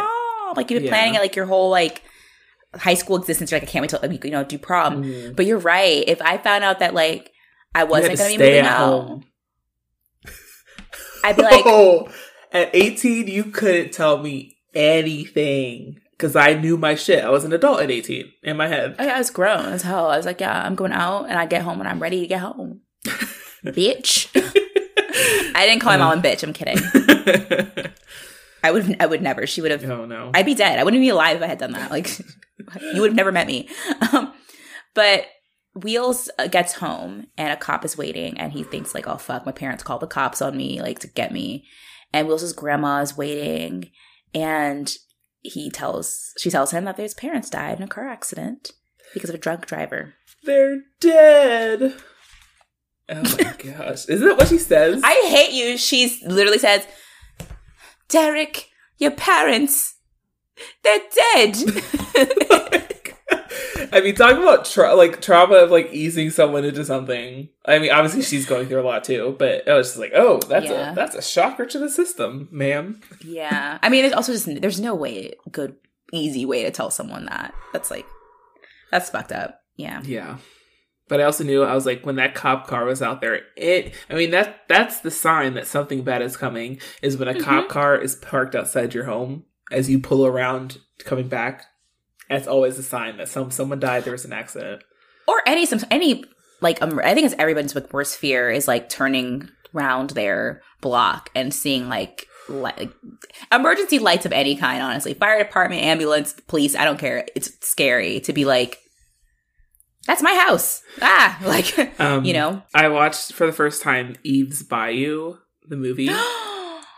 And I'm so mad it took me this long, but that's my type of movie. Like fried green tomatoes-esque. Like that's like a Southern Gothic. A Southern Gothic timepiece with black people. I love it. I love it. Family Secrets, I'm here for it. I love that. That movie is so good. Oh, I love it. If you guys if you guys want to like watch a good black film, like Eve's Bayou is like, I think one of like the top. Yes. Yeah. And so many good actors in it that I'm like, how have I never heard of this? Yes. I know, but I know. There was, oh God. Yeah. So good. But I watched it, and the one scene when the aunt, and her like new boyfriend, her Native American-esque, like he's like half black, half Native American boyfriend that has like the gray wig on. Yeah. I was like, they were killing it with those lace fronts. Okay. Like, because that black man does not have hair like that. Okay. Yo, you're a mess. He has gray straight hair to his butt. No, sir. No. I don't even have that hair, okay? Listen, but he had the Brazilian. Oh, he got that blowout, that Brazilian blowout. Yeah, Brazilian blowout. But they're like out walking and they see like a bus hits a kid, and then they like look around to see who it is, and at first they think it's someone that they know, and then they realize it's not, and they like go home cheering, and they're all celebrating that another kid died instead of them. And it's like, that would happen to me. You're talking about like, oh, it's like everyone's worst fear to see like emergency lights like as you're coming home. But like, imagine like you're coming home and then you see like emergency lights, but they're parked near your house, but it's not for you. And you're like, bang, yes, it's not me. Yes. It's just one it's more my day. Bitch ass One racist more neighbors. Day. Yes. One more day. I remember that happening at my family's house, but it was actually sad because this woman in my neighborhood, literally on my block, her husband died, like, and they had like a 4-year-old daughter, but she died, or he died at a metro stop. And it was all the news because he was this man who died at like on the metro, and the defibrillator wasn't working because he went to cardiac arrest, and they tried to like, I wonder if she got a settlement from that, because I feel like she should have from the city, because they tried to use it and it wasn't working and up to code. So he died. Yeah. And that was like really sad because there was a lot of like, you know, the police had to come to her house and tell her. It was really sad. And it was on it's on TV too. Yeah. So it's like everyone knew about it. He was a nice guy. Also, side note, gonna take a different turn. What's her name? Yvonne Orji from Insecure. Yes. Is her neighborhood near your neighborhood? Is her parents' house near your neighborhood? Because I know she's from Laurel. I know. And in my mind, I'm like, they're cousins. Like, I remember the first time I saw her, I was like, she's related to Sneak. Like, okay, first off, she's a Nigerian, and I'm a Liberian, and we don't fuck with each other. So I'm stop. But like, listen, I know they're Nigerian. I know, but I remember the first time I saw her, and I was like, she looks like one of your cousins. I could see that. A lot of women in my family take after my grandfather, who had very full eyes, and she has very big, like, she actually kind of could be a Smythe. But no, we're not related because she's Nigerian. Yes, of course. And I think I was like, she kind of looks like Sneak's cousin. She's from Laurel. Her parents still live in Laurel, Maryland. Put two and two together. No. Also, to clarify, I'm in no way offended that you said that. I keep pushing the Nigerian part because Africans also have rivalries between each other. So it's kind of like, no, they're Nigerian. Like, I don't know anything about that. Yes. But in my mind, I'm like, she probably lives over in that corner near. I mean, I wouldn't be surprised though, because if like, it's also very strange. I feel like our lives are taking a lot of parallel in a lot of ways, in that like African immigrants, like late in life turned to comedy. Yeah. Also me, also from the same town. So it's like, we have a lot of weird parallels. Yeah. Oh my God. Am I Yvonne Orji? Yes. I've been trying to tell you this. Yes. Am I her? Oh my Is she me? It's like Freaky Friday and we like, you don't know my life at the same time at midnight and we switch bodies. And it's like, oh my God, I'm Yvonne Orji. Okay. Yeah, but in my mind, I was like, she has, I was like, what if she like lives in that neighborhood, like just like one neighborhood over? I mean, Laurel's not that big, so I wouldn't be surprised if they. Do they still? Her parents still live in Laurel? I doubt it. According to her comedy special, her parents live in Laurel for half the year, and then they go to Nigeria for the other half. They still live in Laurel? That's what I'm saying. HBO. I'm like, why are you still living in Laurel? You better. I'd move them to Potomac. Like if I got really rich, I would send my mom to Potomac and be like, you live in this mansion now. Or if they like did it, or I would like, okay, you're gonna get like a nice condo in DC or something, and a nice condo, and then have their bigger house in Nigeria. Oh, or no, not Potomac, because my mom is older now. She doesn't need like a big mansion. I'd move her to one of those really cute townhouses in Georgetown. Oh, bitch, yes. Oh, and she had a little garden, and she could like garden and stuff. She'd like. I'm gonna come live. I'll pay rent at your mom's house, but I will come live with her. Like, yo, that basement free. Hello? I'm calling her. I'm going to stop by tomorrow. I would like that because while I'm jet setting, you can hang out with her. It's like, well, that's fucked up. She jet set with me. But like, sometimes, not all the time. No, Mom, going to Jay-Z's house. You can't come. It's an exclusive party, Mom. Okay. Mom, there's going to be blow there. You know, blow, cocaine. I'm not going to do it. But I'm gonna see it. And then she's like, listen, Sanique, back in my heyday, I went to the disco in the 70s, but fuck, you don't know what I've seen. What? I grew up in the 80s. Who do you think I am? No, my mom wasn't cool like that. I mean, she went to. I'm also like acting like doing coke is really cool. Listen, you guys know us. You know our brand. You know us. Cool kids do coke. No, my mom definitely went to like the disco, but I think that my mom, because I'm like, so I think I've said this on the show, but in Africa, drug use of any kind is seen like the same. So it's not like, oh, if someone like smokes weed versus heroin versus crack, it's all dope and it's all gonna ruin your life. Yeah. So like, I'm sure if my mom had seen that shit, she'd be like, like terrified. Like I think she would have left a party. She was at a party and there was cocaine open. She's like, I can't be here. Like, this is not safe. Like, she was very like, dope is like, and my mom was a walking DARE program, basically. Oh, before DARE was a thing. This is for our friends, because my parents are the exact same way. They would like, I remember one time, like, they would tell this story over and over again. And once my brother and I got older, we're like, oh, they were referring to those people as like, they were smoking in the back. Like smoking something other than cigarettes. But like, they're like cigarettes can cause cancer. We're okay with cigarettes, but weed, absolutely not. Marijuana, dope. Marijuana, alcohol could also ruin your life, but it's legal, so we don't care about that. Yeah. But weed, it's always like, but it's like the weird that they would, you know, when people talk about stuff, it's like they're so far removed with it that they like try to use like lingo, but then they sound unnatural using it. That's how they are. They're like, you know, like dope, grass, doobies, reefers, the devil's lettuce. What decade are we in? Like, jeez. Wait, so did your parents? I'm curious because my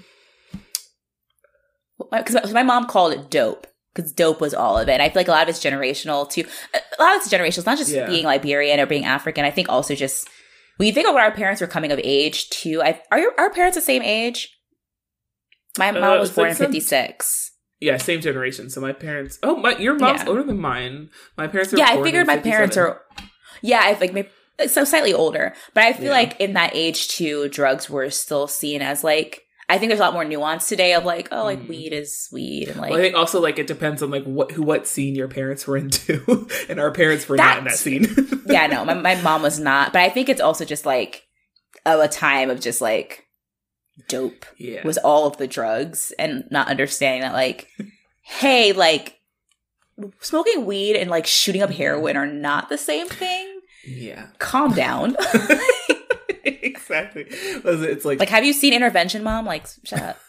Like, Tanika and I are experts, okay? All right, Mom. Like, I've seen Scared Straight and beyond Scared Straight, so I think I understand how to raise a child. But let's go on to part 2. Okay. Yes. Okay. So I have the synopsis. Should I read it? Oh yeah. Oh, I didn't know there's a synopsis for 2. Okay, go ahead. Yeah, there's a second synopsis. So the synopsis, part 2. After hearing about the accident, no one knows what to say to Wheels, especially best friend Snake. Meanwhile, Lucy begins to neglect LD for her new boyfriend. I mean, as Lucy should. Like, and Lucy, like you're above it. You know, you're from 2 different worlds. And yeah, you're cool, and LD is not cool. And let's be honest, LD is not offering much. No. You know what LD stands for? LD stands for loserdom. Quote unquote. I stand by what I said. Okay, so to start out so I think they had to start this part 2, which is weird because they premiered on the same night. So yeah, I guess they're like, in case you missed the first half, we're gonna recap all the shit that went down in part 1. Also weird because then I'm pretty sure didn't first part end with like to be continued. Yeah, and then they're like... So then it just started up the next episode, and like I just watched it like 2 minutes ago. Like there was a short break for commercials. Like I watched this I Am Canadian like promo, but like otherwise... Yeah. I'm wondering what probably... Okay, my theory is that Degrassi probably usually aired in the second half hour of the hour time. And so because it was like an hour-long episode, they started it earlier. So that may be what it is. And so if you didn't know that it was an extra long episode, you just showed up for the normal time, maybe. But it was weird. Maybe. It was definitely weird. I'm like, it was a long recap. But after the long recap, we have the first scene. So at this point, Wheels and the school staff know what happened, but no one else knows the truth of what happened. Because Snake was with Wheels when they saw the cop car. So Snake leaves thinking that his parents just got him arrested or called the police. Yeah. So Joey arrives at school and he sees Snake, and they talk about how, Wheels' parents are crazy. They're crazy. They called the police on him. So it starts off, which is really terrible. Because, with them shit-talking his parents. We all know what happened. And they're just like, man, his parents are the worst. And it's like, oh, yo, his parents straight bitches. Like, whoa. They've gone too far this time. They called the police on him. It's like, ugh. Too soon. But they kind of talk in the hallway before school, and then we head into Radish's class, which is the grade 7s, but Joey's still in there. And Joey and Arthur have a tiff again about who's going to sit where. And then at the beginning of the class, this is when Radish announces that a student has lost their parents in a car accident, and that student is Derek Wheeler. And that's when Joey hears it, and he's like, oh, shit. He's like, damn, I shouldn't have called his parents bitches. Like, damn. That's, like, the worst as a teenager. Because it's, like, those, like, human learning experiences of, like, when you, like... I mean, this is a different situation, but, like, those human learning experiences as a kid, when you learn, like, a joke is too far, or, like, something you go too far... That was Joey's like, ah, oh, damn, I shouldn't be joking about people's parents. It's messed up. Yeah. You know? I don't think he learned, though. Oh, no, it's Joey. He doesn't learn. That's why he stayed back. Oh, yeah.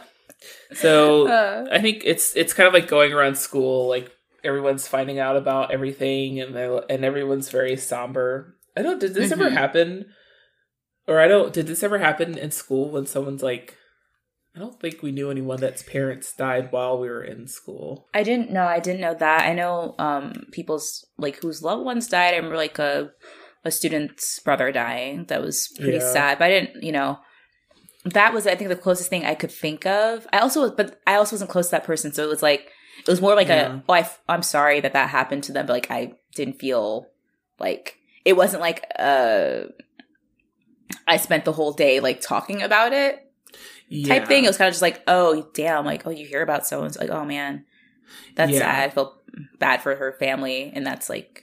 But I'm trying to think, like, I don't even think it was like because I don't think they made announcements like that. No, I definitely remember it when that happened. I think it was like you just heard about it from people. Yeah. It wasn't like no one announced it. The only time I remember a student's death being announced because a student died. And that happened in middle school where they made an announcement saying that, like, the student had died. Who died? Was I not there? No, I don't remember his name. I think we were in the 8th grade. A student in a lower grade died.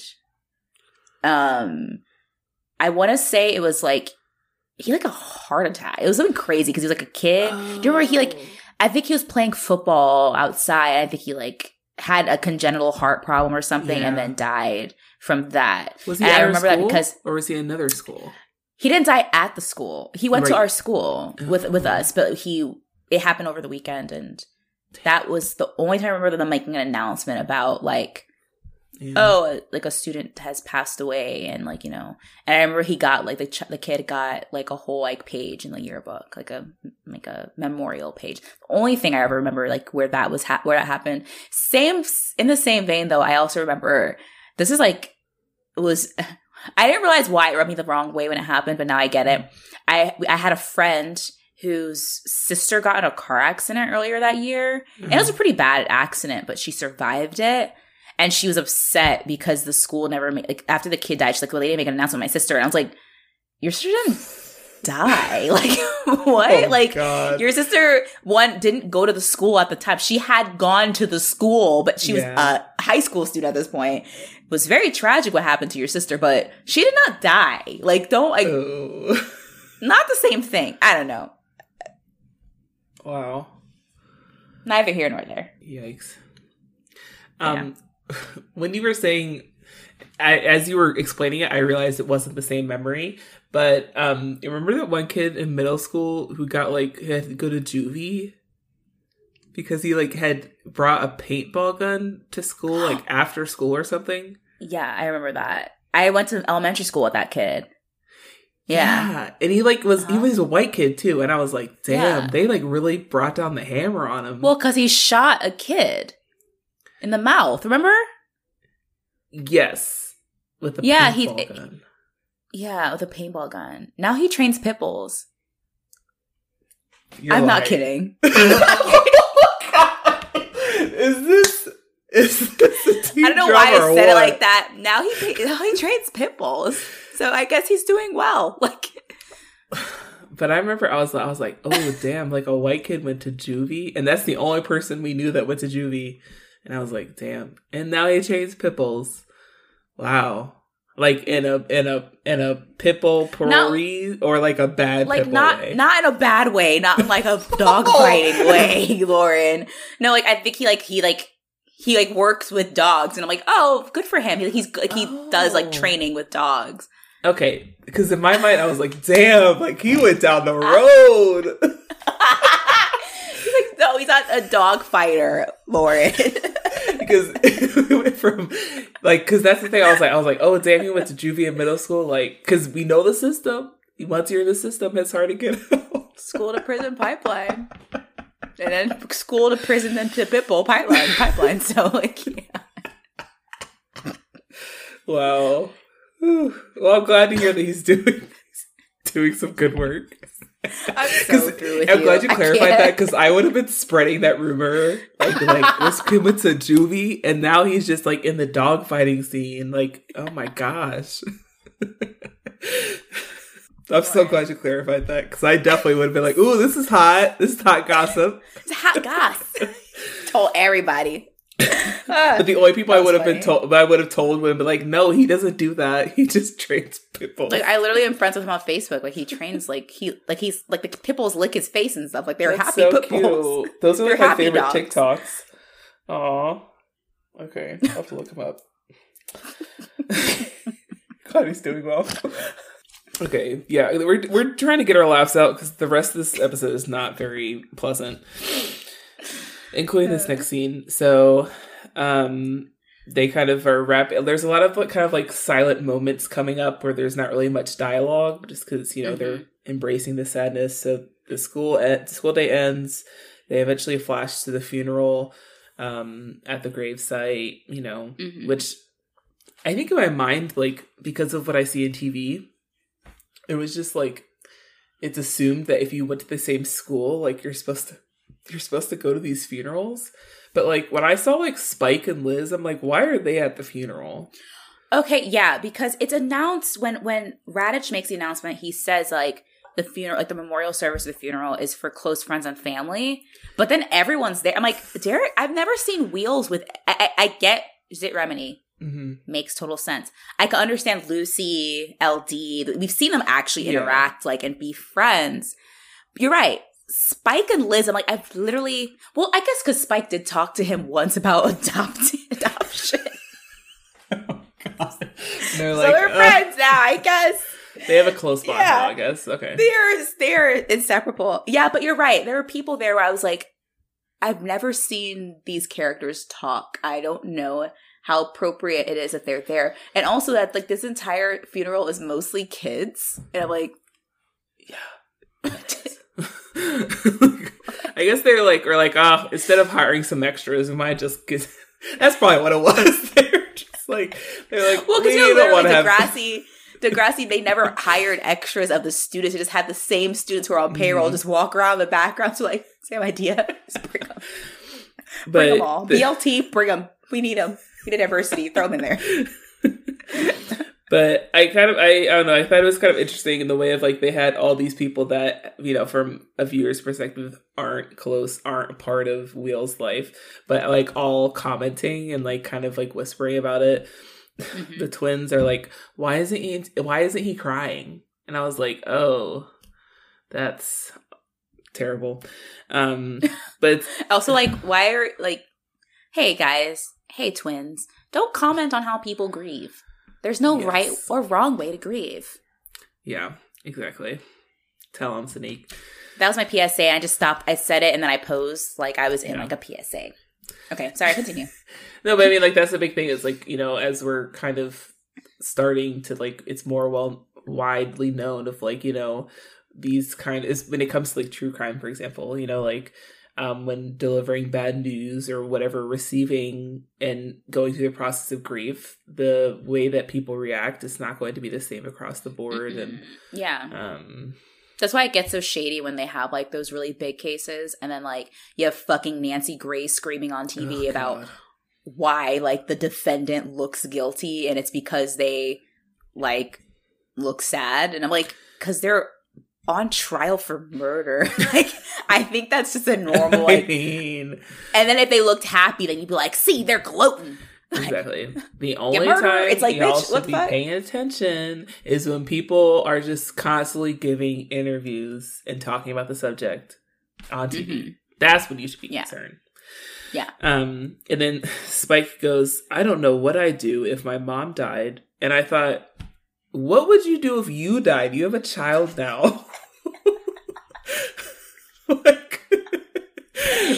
I literally thought the same shit. I'm like, what would you do? What would Emma do if you died? Because you are a mom now. You are the parent. You are the parent who can die. You understand? I was very surprised, but she said it that way, and I was like, oh, right. She's still like 12. Like, she's 12. She doesn't understand. Oh, my God. Like...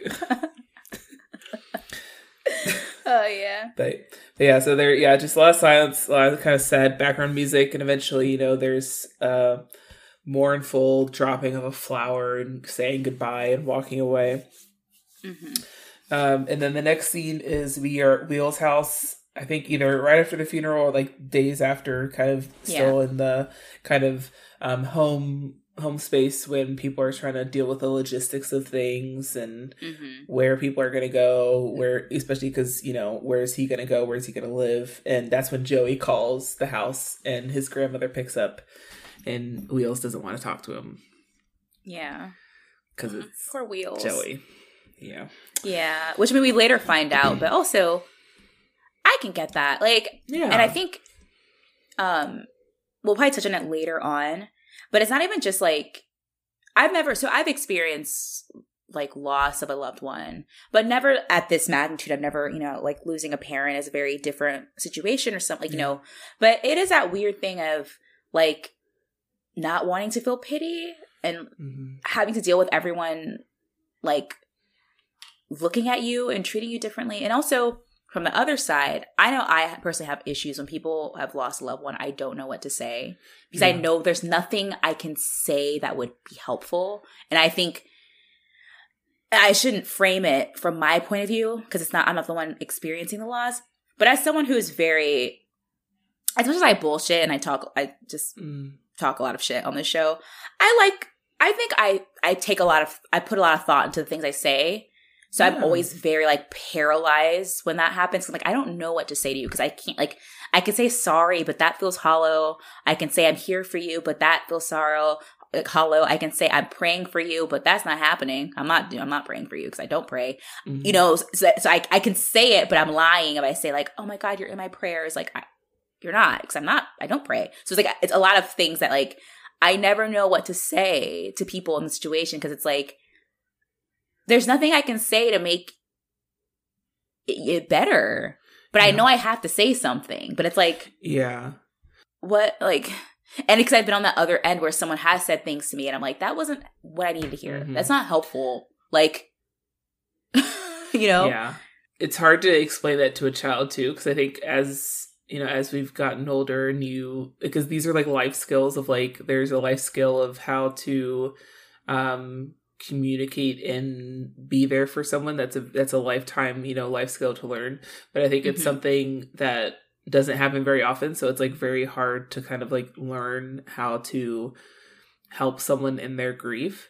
And the exact same way for anyone that's been in that experience, there's nothing that anyone can say to make you feel better. And so it's like when someone tries to say something to make you feel better, it's like, just like shut the fuck up, you know?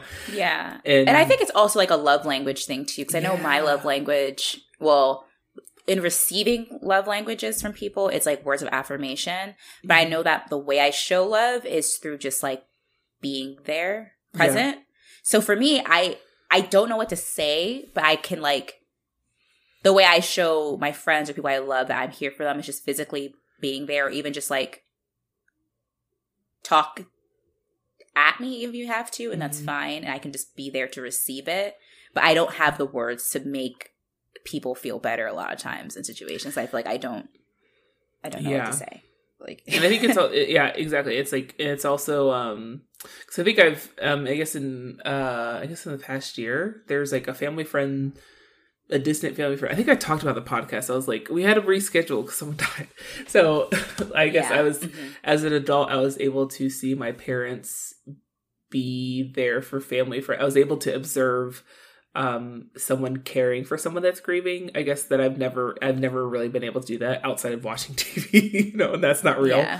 So, and I think I was able to see myself in that as well. Cause like, I'm the person that's like, I'm not good with words. And I think a lot of times when it comes to grieving, there's a lot of like awkwardness. And I think that's what we see with, you know, with the students at Degrassi and the young people. Like there's just a lot of awkwardness around the grief, and it's awkward for the person grieving because you don't want other people having pity and all these like feelings around you but not talking about it, you know.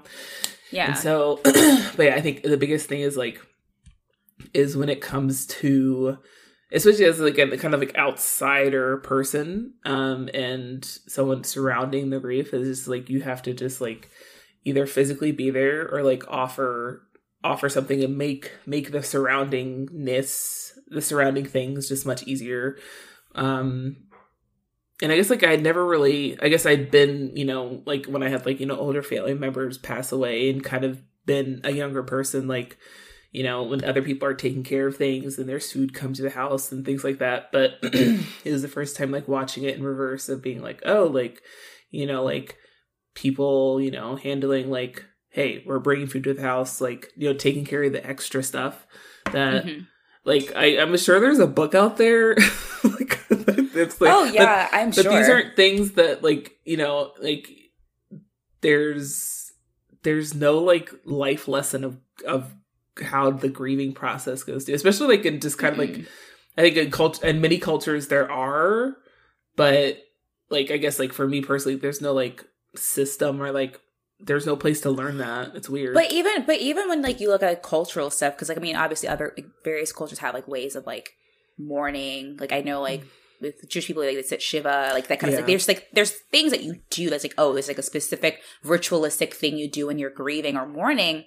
But that still doesn't really tell you what to do. Like it tells you like how to act, like what you're, okay, we're supposed to do this thing and then we do this and then we do this. But it doesn't really tell you like, but how do you deal with it? Like what, like internally, what am I supposed to be doing? And that's something I feel like to your point, there's no like learning that. Like you just kind of have to, it just happens and then you just kind of learn it by doing, unfortunately, which is awful. But like, at a certain point, it's literally just like, I don't know, you fucking deal with it. And these are kids, so it's like especially oh my gosh, challenging. I know. But yeah, so at this point, like they're at the house and the grandma's kind of talking. They just are kind of like discussing options of what could happen. Because Wills is like, what am I going to do? Where am I going to go? And they're just going to have this open conversation. It's still not decided what is going to happen to him and who he's going to live with, where he's going to live. And then later that night, he has a dream. Oh God, that dream was fucking terrifying. So terrifying, but also like really sad because everyone's had that dream when you realize that like whatever kind of dream it is, whether you realize that like, oh my gosh, I have money and I don't have to worry about money or whatever it is. That's like all these things that you're worrying about before it's like fixed and fine in your dream. And then you realize it's a dream. And that was really sad for Wheels. So I thought it was especially creepy because, like, his parents show up in the dream and they're like, he realizes that they're dead, basically, and they affirm that. But whenever so my grandma passed away, like, several years ago, and I still have dreams about her every so often. But the weirdest thing about them is that I'm always aware that she's dead in my dream. And it's, like, it's weird because of my mom and stuff, when she has those same dreams of her mother, and we've talked about it, she's like, she doesn't know she's dead. Like it's just a dream. Like that, it just feels like life. And I'm like, no, in my dreams, I'm literally like aware that she has died and she's here, but I'm not realizing that it's a dream. So in a weird, like dream-like way, I almost come up with a logic for why she's alive. Yeah. In the dream, but I'm like, oh yeah, she died. And I'm like, well, I guess she's not dead anymore. I just kind of accept that, like I know she was dead, and now she's not. It's that weird dream logic. It's very weird. And I'm like, yeah, that's definitely, that makes sense. Like I don't question it in the dream ever. It's very strange. Yeah. So, yeah. Yeah. Yeah. Ugh, that's right. So the next day at school, we get my all-time favorite Lucy fashion staple, her red coat. Yes. Army, military, long line jacket. So interesting that you call it a military like look, because I call it a marching band jacket. I think, and it's still cute. I love it, but it's like for me, I'm like, oh, it's a marching band jacket, and I think it speaks to our let's say our school experiences. I'm like, oh, marching band. But as you said that, I was like, oh yeah, it does. Like, it very much looks like a marching band, like style for sure. Do they have marching bands in Canada? I'm sure they do. Marching bands are everywhere. I don't think they are. Yeah, a marching band, like a marching band, like they might not have it. I don't know if they have it like in the same way of like before a football game. But like a marching band is just like they have them in militaries. They have them in. Like a marching band is just some people playing music and marching, and it's in everything. Oh, I wish I was like, like I have more concrete evidence, but I feel like you see like the army marching band and stuff. Yeah. You see like marching like That's true. like army marches playing. Like Soviet Union has like their Red Army would have a band. Like I imagine they have bands. Yeah. Let us know, Canada. Let us know. Oh my gosh, are there any such things as band geeks in Canada? Or if you do have a marching band in Canada, are they like the cool kids at school? Yeah, because in Canada, it's like opposite day in Canada. So the cool kids are the band kids. That would be, wow. That would be kind of really cool. I want a teen drama sitcom of marching band in Canada. Like a band kids. I would love that. Yeah. But yeah, so Lucy gets out of the car. She gets a ride from Paul, the brown skin boy. We're not gonna call him what do you call a hot guy? He's not a hot guy. He's not. Unfortunately, he's really not cute. I'm sorry. He's giving off major nerd vibes, which is like watching it today, I'm like, oh, he's like cute. Like he's kind of giving off that like, oh, I'm like a quirky, nerdy tech dude. But like back then, like he didn't look that in the 80s verse of TV, he's not hot looking. I'm sorry, I saw him now and I'm like, what is that? I feel like because I remember even later episodes when he takes off his glasses, I'm like, it's still not there. It's still not there. It's like, oh, maybe he takes his glasses off and he takes them off and I'm like, put them back. Put the glasses back. It's like, I thought, put these, you need these. Yeah, he's just like, listen, there are a lot of handsome brown skinned men out there. Oh yeah, he's not ugly. He's just not like, ooh, this is this hot high school dude. No. He's that high school dude that his card that he plays is that he's in high school and that's all he can play. And that he has a car. It's not his car, it's his friend's car. Oh shit, it wasn't even his car. No, it's that white kid. So what is the boyfriend's name? It's Paul? Paul is the boyfriend with the glasses. Who's the white boy? I forget his name. He comes up later.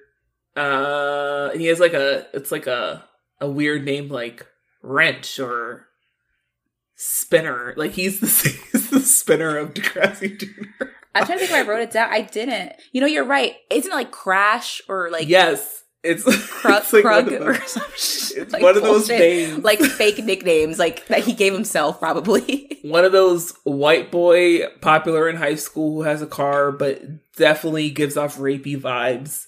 That's his name. Early 90s, Crash, Scuzz, Duke, the Duke. Mm-hmm. Yep. Like, he has a beer belly at 25. Like, he is that guy. He works, he's the guy that stays in the hometown, doesn't go away to college. You guys know what we're talking about. Zooks, Kaz, Tokes, because he likes all of those. All of those are plausible. I'm like, yep, that sounds right. So, no, it's not even Paul, which, again, why is Paul hanging out with him? That again, brings Paul down even to a lower level. It's like, why are you hanging out with this dude? Like, come on. He's got a car. I guess so.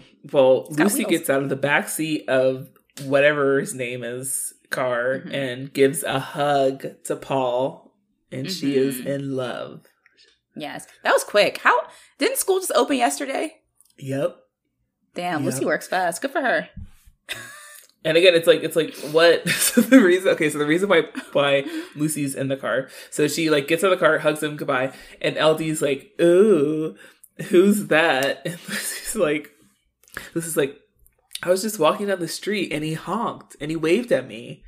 It's like he was waiting for me." And I'm like, because he's in high school creeping on middle school girls. What is the point of this, Lucy? I was walking down the street, he honked, so I got in. It's like. Lucy, like, what? I mean, also, especially given what Lucy has experienced, I'm like, Lucy, you really shouldn't just run away with people. Like, don't do that. Not a good idea. Stranger danger. Yeah. And LD goes, hubba, hubba, hubba. And I'm like, this is why you need to move on from LD. This is why. I need to push her down. Like, shut up. Oh, my God. So, as we get to school, Joey goes up to Wheels. I think this is the first time that like Joey is like talking physically to Wheels, And, Joey's trying to, talk his way out of it, and Wheels is not having it. Yeah. He's just like, don't touch me.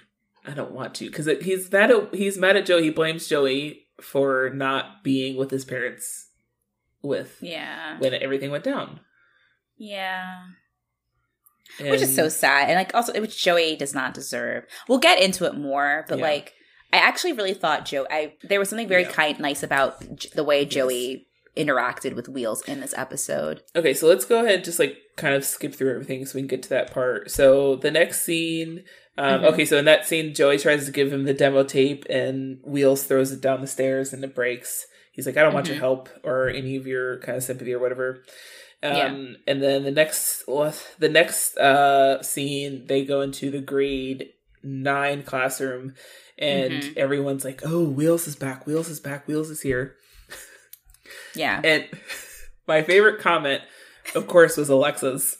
Yes, I wrote it down. I literally wrote, how did Alexa make this about her? Oh my God. Because they're all kind of discussing, they're kind of having this what teens talk about, kind of scripted conversation or whatever. Which Degrassi loves. And it's always in a classroom. Everyone's sitting on the desk wow, you ever think about how crazy it is that someone's on drugs? What would you do? It's very always obvious, oh man, Will's parents are dead. What do we say to him? Thoughts? What do you think, BLT? This is your first line of today's episode. We need some time. No, I'm playing some basketball because I'm black. I'm like, great job. What about you? Twins. The twins. I don't know. We have no personality because Stephanie's gone. I don't know what to say. What about you, Alexa? I hope he doesn't cry because then I'll cry. Honestly, they were sticking to the characters that they created for these actors. They're like, BLT, stick to your trope black kid script, okay? You're playing BLT, basketball to push down your feelings. What do you think the B stands for? What do you think the B stands for? Sometimes black, sometimes basketball. Depends. But today, it's basketball. They really were oh, BLT's feeling something? Well, let's have him just turn to sports so he doesn't have to think about his feelings. The black dudes don't really feel, right? You understand that the reason why all those guys in the NBA are so good is because they're just dealing with their childhood trauma from the projects. That's why they're so good at basketball. That is what the white writers are thinking. You think Jordan jumps that high because he's good at basketball? No. He got beat. His dad got murdered. That's why. What do you think? His dad got murdered. What do you think? I'm pretty sure that's a quote unquote from an ESPN commentator. Facts. It's now you got all these blacks asking for rights. How are they going to be good at sports if their lives are better? That affects our economical standing. What are we going to do now? Me. If I can't watch you jump, what am I going to do? The Alexa of the conversation. I mean, the conservative white female giving her input, thinking that it's about her. That's Alexa. My girl Alexa. Again, another moment where if she had said that and I was in the class, I would have just been like, oh, sweetie, and just ruffle her hair you were silly. Go sit down. Oh my gosh, Alexa. But she, were we surprised? No, that's Alexa. That's no, it was on brand. It was very much, it was everything Alexa. Was very on brand for all these characters. So, Alexa, play Me, Myself, and I. Oh my God, that's what I want. I want the off-brand. I don't want the Alexa from Amazon. I want the Canadian Degrassi version of Alexa. When every time I ask her a question, she responds in her voice. Yeah, but makes it about herself. Mm-hmm. Oh my God, that would be so funny. One of those gag gifts that you can give to someone. I need that. Yeah. Wow. So yeah, everyone's chatting in the class, kind of avoiding eye contact with Wheels, including his best friend Snake, who sits right next to him, which was super awkward. It was super obvious too. Yeah. Yeah. Where it's just like, sometimes I sympathize with Snake in this episode because I'm like, oh, like, I don't know what to do, so I'm just gonna avoid it, and maybe we just don't have to be friends anymore. And like, I kind of almost sympathize with him, but I'm like, but y'all were best friends, so like, I don't get it. Yeah, like, that's it's weird. true. That's true. The next scene, we go to lunchroom, which season 3, we now have a lunchroom at Degrassi. Oh, good point. Okay, budget. Yeah, we've never seen a lunchroom before. We get a lunchroom and a second school. And I never questioned where they ate their lunch. I think the first time I noticed it was in that Christmas recap episode or flashback episode when they're all in the lunchroom, like having flashbacks. Oh God, we're gonna have to go over that, aren't we? I hate that episode. Yeah, we'll get through it quickly. Yeah. So after that scene, Spike is on a diet because she had a baby and she needs to lose weight, and it's the 80s, so of course. And also, I'm grappling with the fact that this like 14-year-old has to lose her baby weight. Not everyone else is losing their baby fat, and she's literally losing baby weight. And I'm just like, I know. No. And she's talking with Liz about her teen mom troubles of trying to, survive and take care of a baby. And Shane is just at the other table, like creeping and listening instead of going up and talking to her like a baby father. He's just like very animatedly with his hand near his ear, like, yeah, I'd be like, oh, I know I could, save the day. And, no, that's not what we need, Shane. Not at all. So next scene, or kind of the same scene, at a different table, Joey and Snake are having a conversation, and Snake's like, this is when I started losing sympathy for Snake. He goes, I have to force myself not to look at him. And it's like, that's your best friend, Snake.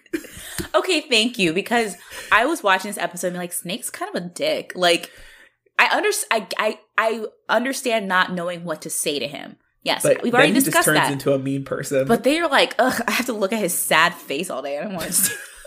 I know, I'm like, excuse me, y'all were just hanging out like 2 days ago, best friends. What happened? I was like, yeah, but he was like laughing and playing the bass back then. Now his parents are dead. Hate it. Unsubscribe. Snake, yeah, you're losing me. You're losing my sympathy. Like Joey's the most sympathetic. Like Wheels is the most sympathetic because his parents are dead. Joey's the most sympathetic friend of the two of them. Snake is really showing his ass right now. Yeah, exactly. Also, his hair is terrible. He like so needs long. to get. It's like this very weird comb over of like, oh, my hair is too long, but I'm trying to like style it, but it's not long enough like to like have.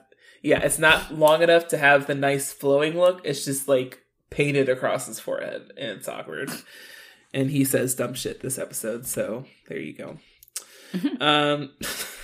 After school, Arthur and Yick talk about how rich Arthur is, and Arthur's scared about being kidnapped because he's rich. Okay, Arthur. All right. Like, so it also was the 80s where I feel like there was like that period of time where like the whole stranger danger, like abducted kids, like kids in the milk carton was like a huge deal. But I feel like that's just Arthur flexing again, because I'm like, dude, we're all scared about getting abducted. Like, it's not just you. Like come on, man. They're not worried about your leather jacket. They're worried about like how young you are and how you can be exploited because you are young. These child traffickers aren't like checking out my bank statement or like my credit score. Like, they're just adopting me. I mean, not adopting, they're abducting me. Right. I'm sorry. It was very funny that he said that. I was like, what the fuck? Like, and I love how Yick was just like, Yick was kind of like, all right. And he's like, so you want to go for fries? You're paying because you're rich. And I'm like, yes, Yick. That's how you work it. Yick was kidding, but also like he wasn't. He was like, so you know that my family's refugees, right? So you're paying for this? We're boat people. I gave a speech about it. Come on. We're boat people. Like, there's a whole episode about it. Thanks. So you're paying for this? And also, fuck you. I could have gotten abducted. Just what you think because I'm not rich. Like, no one wants me. Fuck you. And guess who's going to be on the news for being kidnapped? You and not me. Because I'm a poor young Asian kid whose parents are immigrants and no one gives a fuck about me in the news. Yeah, and you're a rich kid with an Italian leather jacket and a scarf. Fuck you. So get the fuck out of here. Yeah, I hope I hope you get abducted, but get my French fries first, you dumb bitch.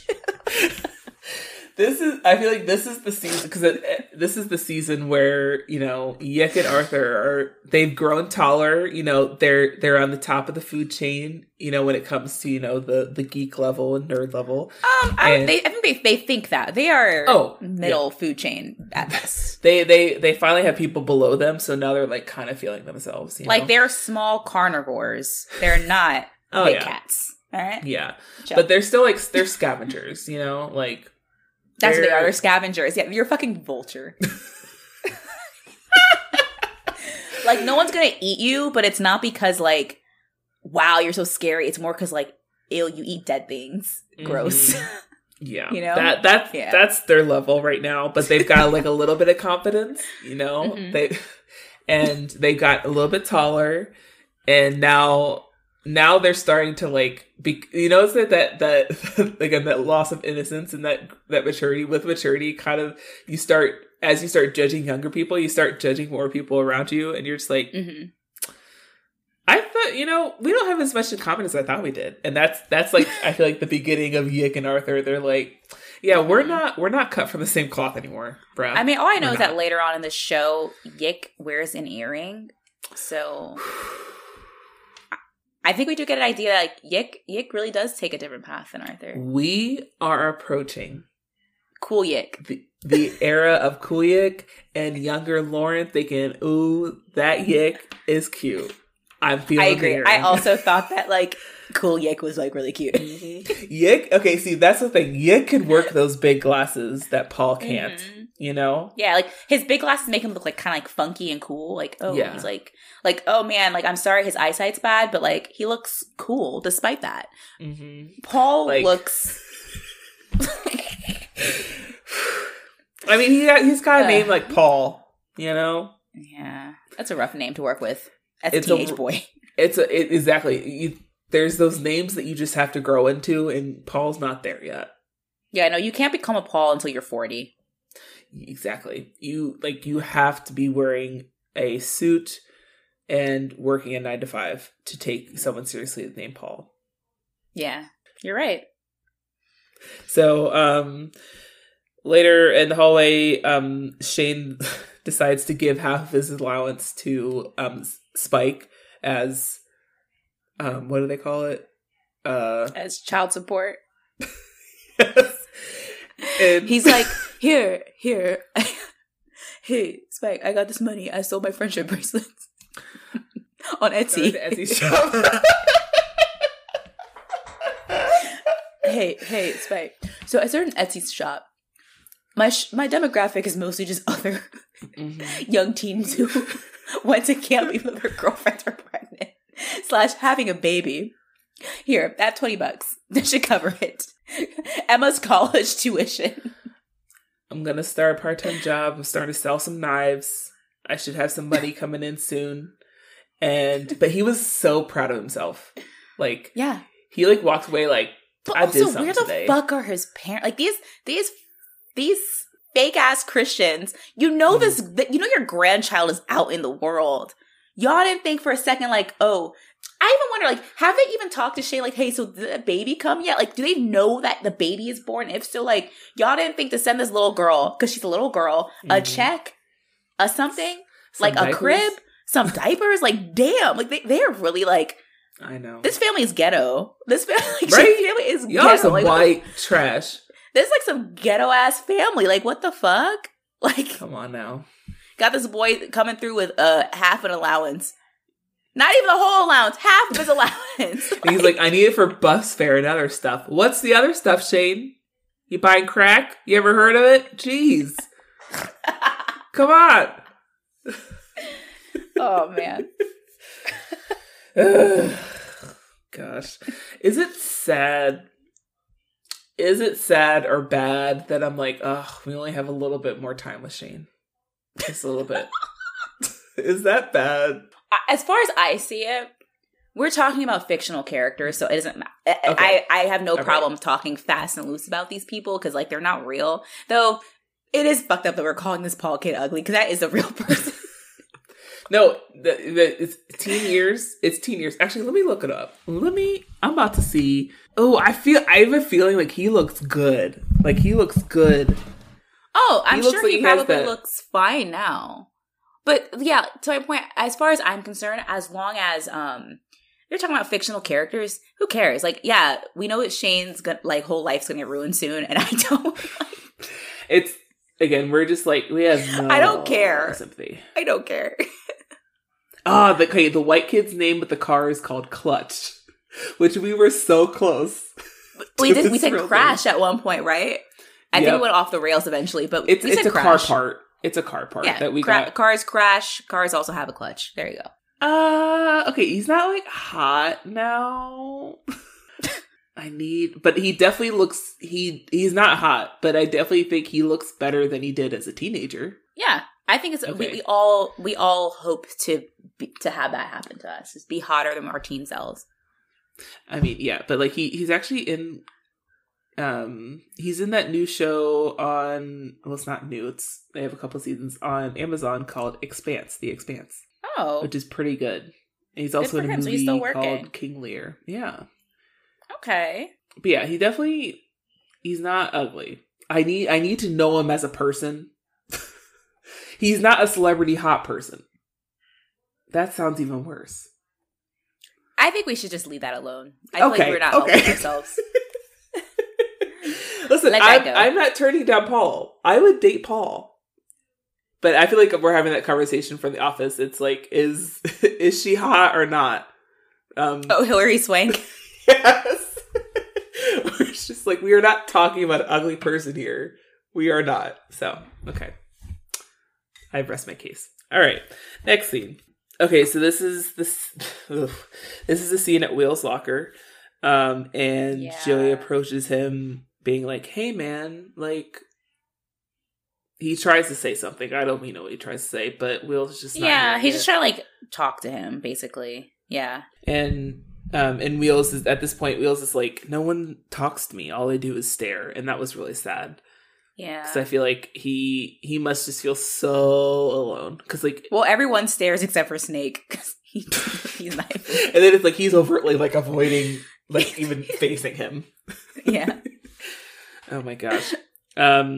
So they kind of go back and forth, and that's when Wheels starts beating up Joey.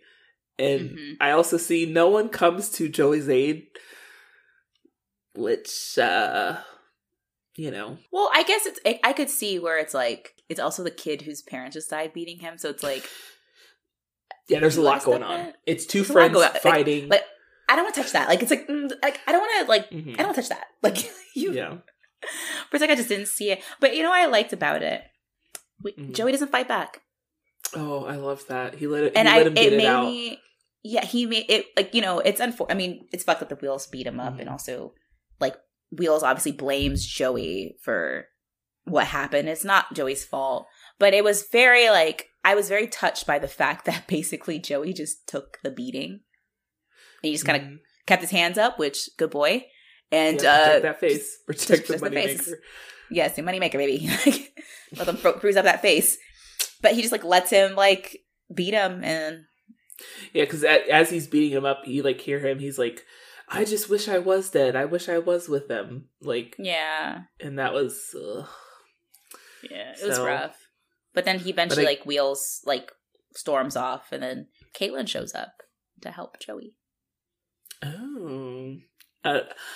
Start a little something. A little precursor to something else. It's not a meet cute because they already knew each other, but it's like a friend meet cute. It's like, ooh, maybe this is gonna turn into something. But yeah, Wheels goes to the graveyard to go visit his parents' graves, and that's when his grandmother shows up. She's also there, also grieving. So I think that was like the first time that they first like talked and kind of like connected, besides talking about like logistics of what happens next. And that's when he kind of like finally admits that, like, you know, the last time we talked to them, they were fighting, he and his parents, and if he admits that he thinks it's his fault if he had just done this, if he had done that. And so Which is fucking tough, I think, especially when people... I mean, it's unfortunate. It's a situation a lot of people where, like, their last conversation to someone is, like, a fight or, like, tension. And, like, I can't imagine what that feels like after the fact to be like, I don't, like, you can't go back to it. Mm-hmm. Mm-hmm. Yeah, it's really sad. Yeah. But they're kind of, like, you know, they're kind of painting the picture, you know, with him beating up Wheels and then him talking to his grandmother. It kind of, like, is almost signifying that he's, like, getting over one of the steps in the grieving process. Mm-hmm. He's, like, kind of more accepting and... Or at least moving out of the anger phase. Yeah. And he's like, you know, these are my circumstances now. My parents aren't coming back and, you know, I can't just be angry and beat up Joey, you know? Yeah, you can't just, like, beat up Joey because your parents died. Like, this it's not fair. He's like, Wheels knows Joey. He's like, Joey can't handle that. It's not him, you know? Yeah. But the next day at school, Kathleen and Nancy are pulling to their heart's content and trying to get they're like having like them. a rally, election rally or something. Vote for me. They're trying to fight and hand out flyers over each other. Yeah. As they walk in, and we go into the school, and Wheels and Joey, you know, they're back at the locker, and Wheels apologizes to Joey, and Joey's like, "Hey, man, like, you know, I get it." It's like, I get it. I'm very punchable. I get it. Like, and that's when Joey gives him another demo tape. He had another copy of their demo tape. He's like, "Hey, you know, if you ever want to listen to it, here you go." And so I really liked that about Joey's character, that he was persistent. Like, he was a persistent friend, and because that's not an easy thing to do. Like, I mean, we see, like, you know, a Snake with the other kids at school. It's a very awkward situation. And so the fact that Joey, you know, he was approaching him at school. He was trying to make an effort and to try to be there for his friend. And yes, he failed at it, but, you know, he persisted. Yep. And that's when Wheels says, "I'm really scared." And they hug, and then it's the end of the episode. Yeah. I think that was like... For Wheels. It's the worst with, like... It's like you get... That's the worst thing about, like, the grief process. It's like, okay, you're feeling better than you're not feeling what you were before, but it's still like...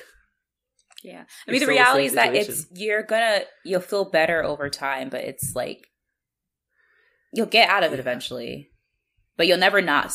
The thing is, like, you never stop grieving. Mm-hmm. Mm-hmm. It just gets easier. It just gets easier. They always say it's like, it never gets better, but it gets easier to deal with it or whatever. Mm-hmm. Yeah. Like the Babadook. Yeah. Yeah. So, Sneak. You were like, yeah, sure, the Babadook. Whatever. Wait, okay, I didn't hear you. That's why I said yeah. Oh, okay. I was like, I feel like she didn't hear me. She doesn't know what I'm talking about. The Babadook.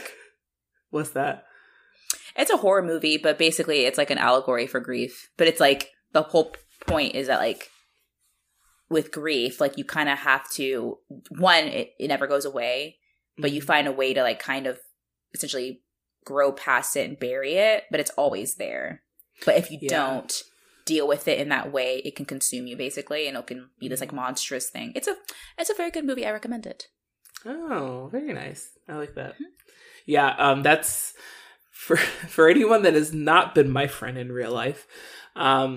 Sneak has been living with my hard of hearing for a long time, and eventually, to carry on the conversation, you just eventually be like, "Oh yeah," and you just don't acknowledge that you didn't hear something.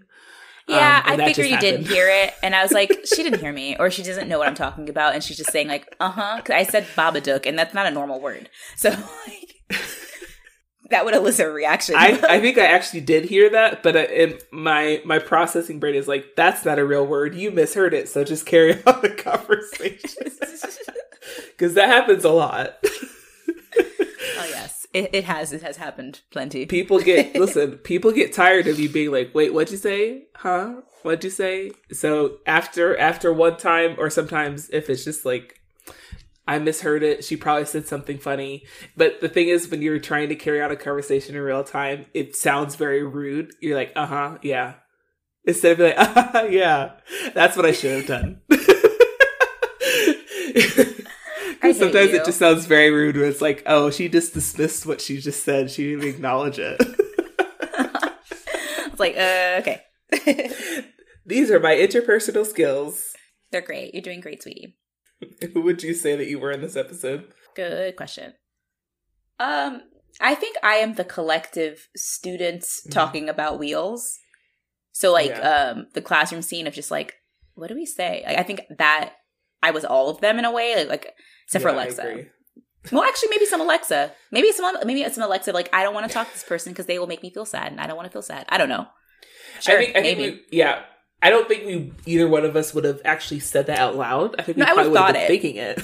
Yeah, I'm like, oh, I hope he doesn't cry. Like, I don't want him to cry. I think that's like, Alexa's problem is that she just says everything. She doesn't always filter out her. Oh my god, she's literally the Cordelia of Degrassi. Like, remember that episode when everyone, like, when Buffy can hear everyone's thoughts, and it's just Cordelia's. God, yes. She hears Cordelia's thoughts, and then she says exactly what she thought, and it's like, oh, she literally just says what she thinks all the time, and it's hilarious, but also like, oh, Alexa is literally just thinking this fucked up thing, and then says it, and then it's like, what?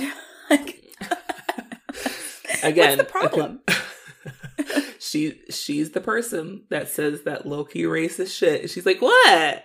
What did I say? Oh my god, what do you mean? I slept with a black guy in college. What do you mean? It's true what they say. What? That's Alexa. That is Alexa. Oh, Alexa. The character, yeah.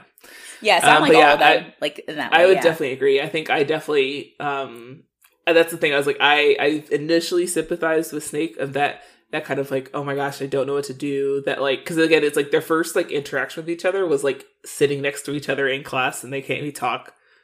They just have to, because it's like during class. So I feel like I would have in that awkwardness of being like, okay, I'll just not look at you. But then I wouldn't have been Snake, but I definitely would have been that collective, like, I don't know what to do.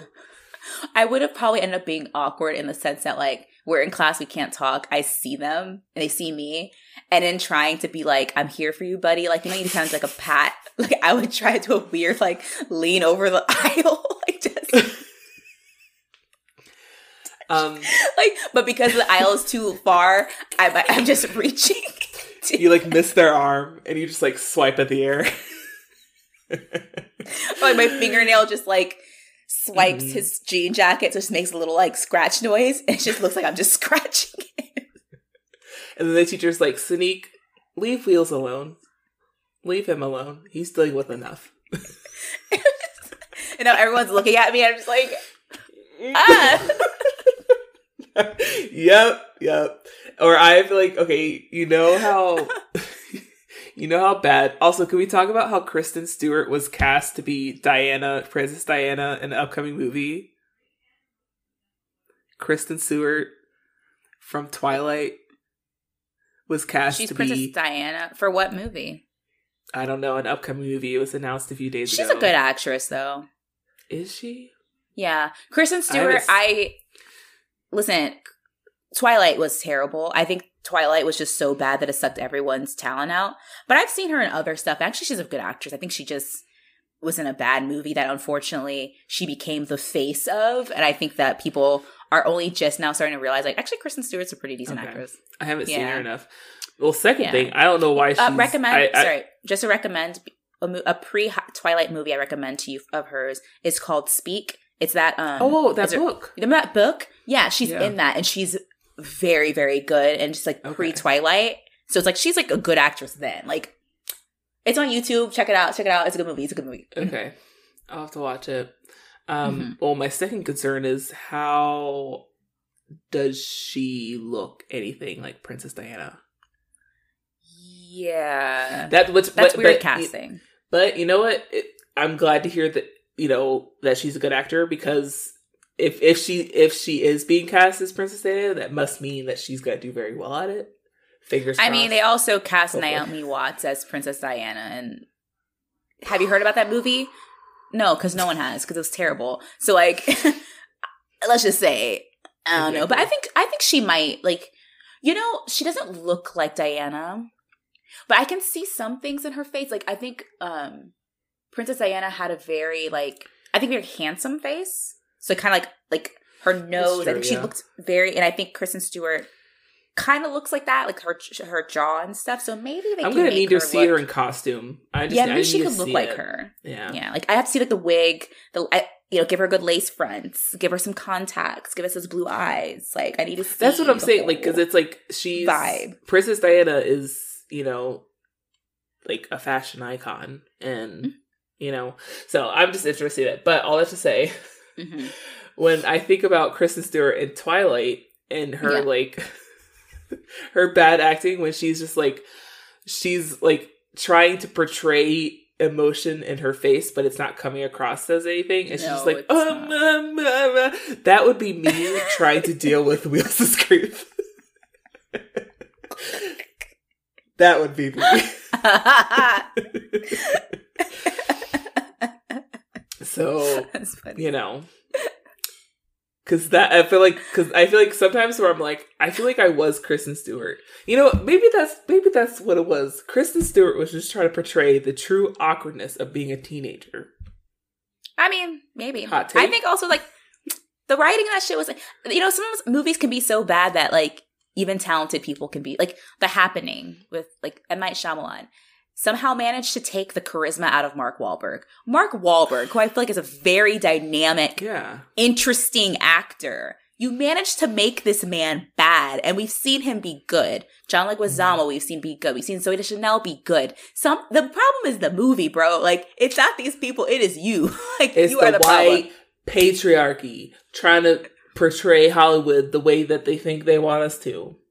That's not what we want to see. Give us the stuff that they need. I don't know what I'm saying. What the fuck are you talking about?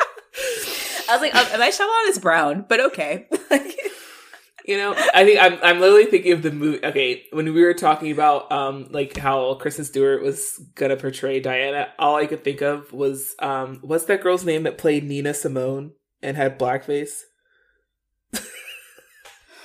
That's all I could think of. I'm like, please do not get me started on fucking Zoe Saldana in blackface playing the Queen, Nina Simone. That shit. You know what? That's it for another episode. That shit pissed me off, and it came up again on Twitter because someone was like, "Hey, remember when Zoe Saldana was in blackface for Nina Simone?" I was like, Thank you. Can we cancel her, please? Because that was not okay. I don't care if she's like Afro-Latina or she's brown. You're light-skinned brown woman. She says a lot of problematic stuff too as an actress. So, and actually, you know what? I shouldn't even say Afro-Latina because that implies black, and she has made it very clear that she's not black and that she's just a hodgepodge of races. So who cares? Fuck her. What they called? Not androgynous.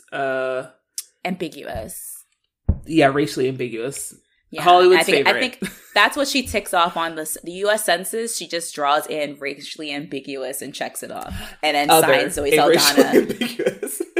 Yeah, like I am not any of these fuckers. Like I am my own thing. Like okay, bitch, fine. Sorry. Whoa, I'm Zoe Saldana. I really don't like her. I'm sorry. No, that's just like honestly that's where I'm like I just hope that however they costume Kristen Stewart. Obviously, they can't do blackface, right? We don't have to go that far. Hey. But a costume could still be bad.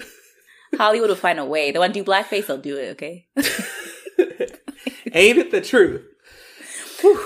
Shit, they might just be like, fuck it. Actually, we don't want Kristen Stewart as Diana. We want Kristen Stewart as Meghan Markle. We're doing that story, and baby, you got to tan your ass up. Like, and then Zoe Saldana will play Diana. Mm-hmm.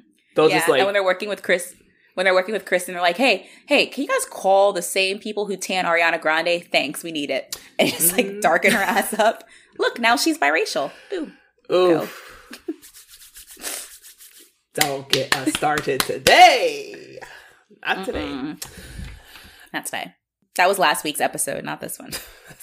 Listen, but as we said, it's not an Everybody Wants Something podcast episode if we don't bring up race.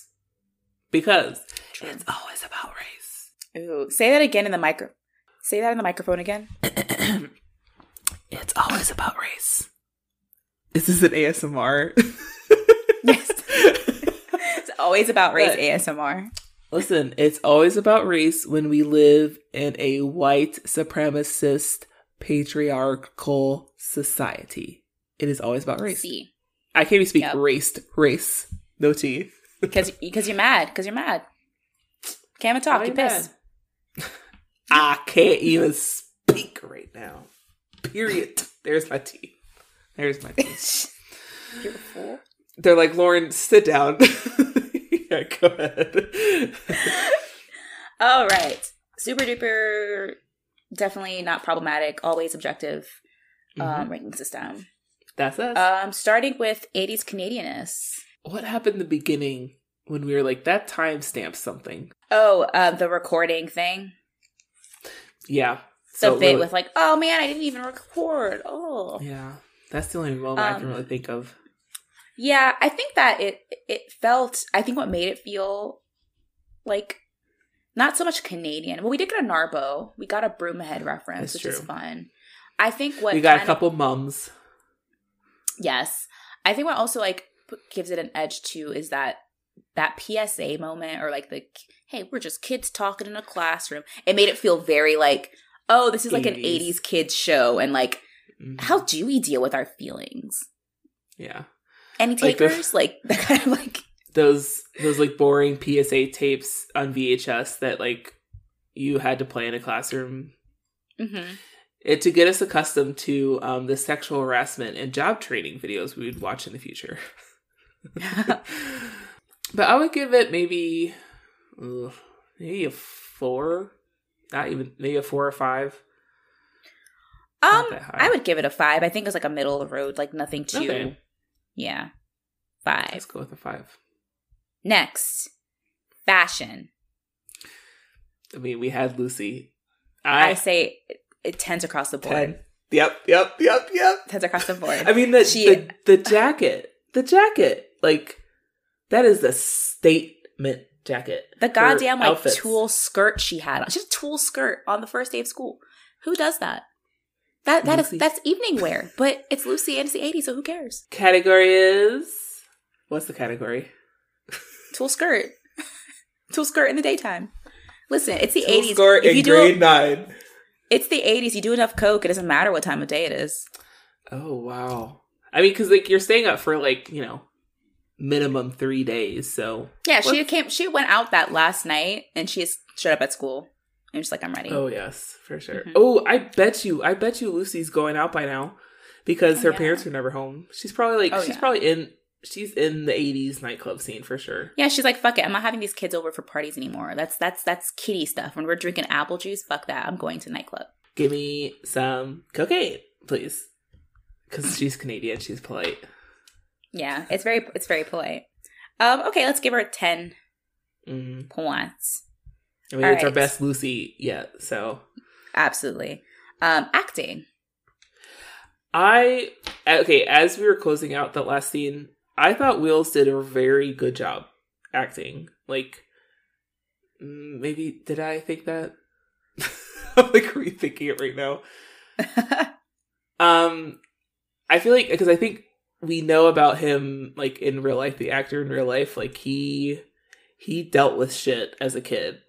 Like, in his family.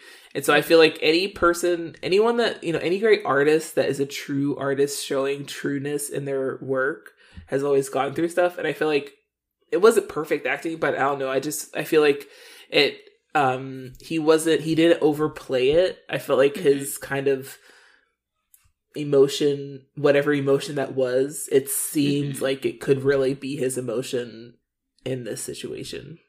I agree. I think the acting was very good. I think largely because of Wheels. I think Joey is actually a really good actor. Yeah, I think he's pretty good. Yeah, I think he's improved especially. So I think his presence and his interactions with Wheels also like... Yeah, their dynamic this episode was very good. Was very good. Should I get a 10? I would give it a 10, like, because I feel like, I mean, is it, like, these are the episodes to show your acting skills, you know? Like, the big dramatic ones. Mm-hmm. Yeah. And last but not least, plot. Did it go there? I mean, yeah. We got double parent death. We had death. We had double death. We had double parent death, middle school age death, primary years death. Yes, it went there. It fucking went there. That's 10 points. Mm-hmm. That's 10 fucking points. As far as I'm concerned. And we had a double feature hour-long episode. Oh, that's true, too. They spent their time on this topic.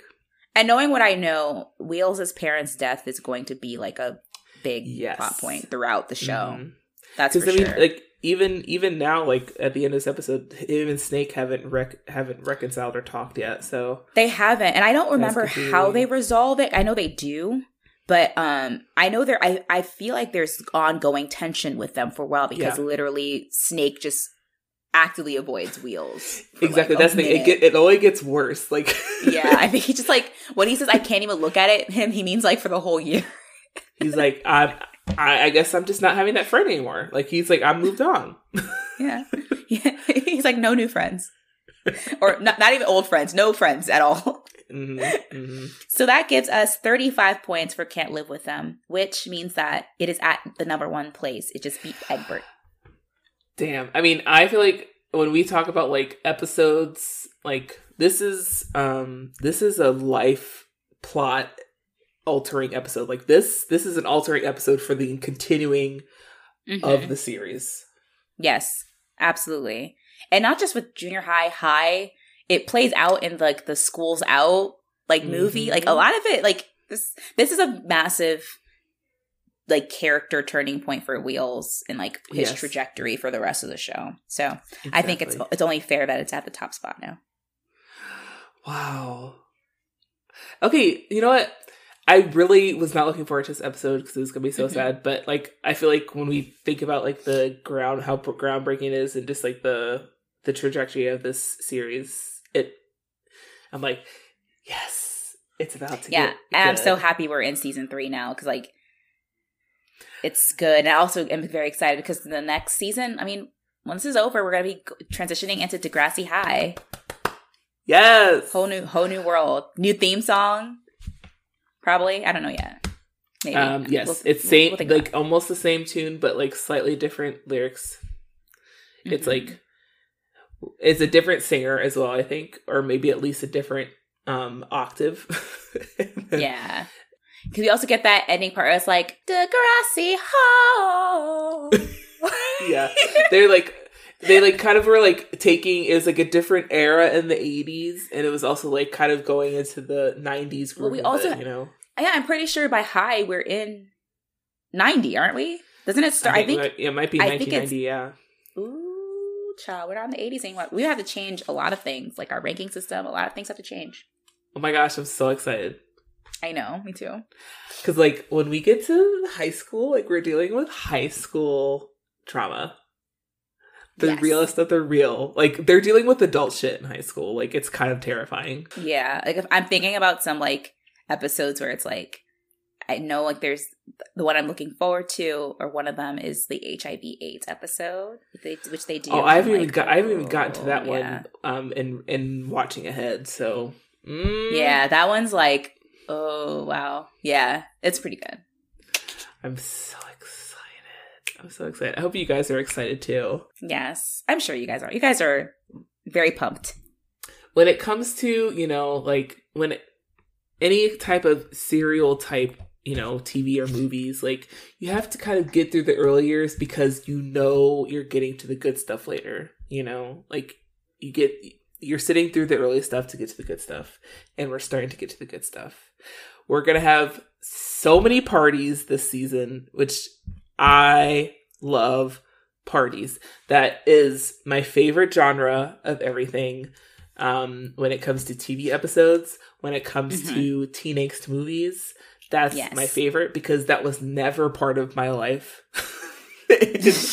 in high school or college, I never went to these like quote unquote house parties, and so I've always been fascinated with house parties and the dynamic of them. And now we're getting into the alcohol of it all, which always adds a nice little flavor. I love teen drinking on TV, not in real life. Okay. Now Lauren buys teens alcohol and she drinks. She doesn't drink with them; she just watches them drink. It's my thing. I just sit outside liquor stores and just like whisper out the window, "Hey." You want anything? Want me to buy you some booze? You want me to buy you some dope, some grass? They're like, no, okay, I don't lady, do that. you gotta leave. You gotta leave, lady. Mm-hmm. Yeah. Yeah. But that's like my favorite. I love watching those because I never did that. So I'm like, oh my gosh, was this? And so I think, you know what? It would have been really sad to go to a party in real life because it wouldn't have lived up to what really happened. No, probably not. Probably not. I mean, I didn't go to parties in high school, but I think of college, and my vision of what like a college party looked nothing like what it ended up looking like, which is just a stinky house that's like got sticky floors and it's always gross. sticky floors.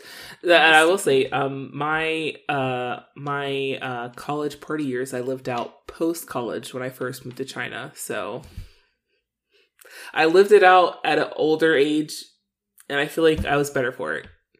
I'm sure you were. You were. Yeah. And I'm slightly over it. I'm done with the sticky floors, that's for sure. Oh no, fuck a sticky floor. Especially in this economy. What? Doesn't make any sense. Okay. But thank you so much for listening. Stay tuned. We've got a lot of things in store. We're not going to tell you yet, though. It's a secret. It's a secret. Yes. But yeah, we have a lot of things in store. Find us on Instagram. We're still on Twitter. We don't tweet. We should probably start tweeting again. And we are officially on Spotify. You can listen to us on Spotify. Boom. Yes, as of today. Yes. But yes, we are especially, you can listen to us on Spotify. I'm not one of those people. I'm an Apple Podcast girl, but same. A lot of people. But we're not judging you here. Yeah. Listen, you can hang out with us wherever you like to hang out with us. Yeah. SoundCloud, Apple Podcast, Spotify, whatever. Whatever. Wherever. We'll always be together. Oh my God, guys. Is Shakira in this room right now? You guys, it's me. It's Lauren. You did. Oh my God. You thought Lauren like left for a minute and then Shakira came in. That's our special guest. Yeah, but stay tuned. Keep reaching out to us. We love hearing back from you guys. You guys have been so sweet and supportive, especially in the past few weeks. We love you so much. Yes, we love you guys. Yeah, we look forward to doing this again. So, as we always say, catch you later, broomheads. Bye, broomheads.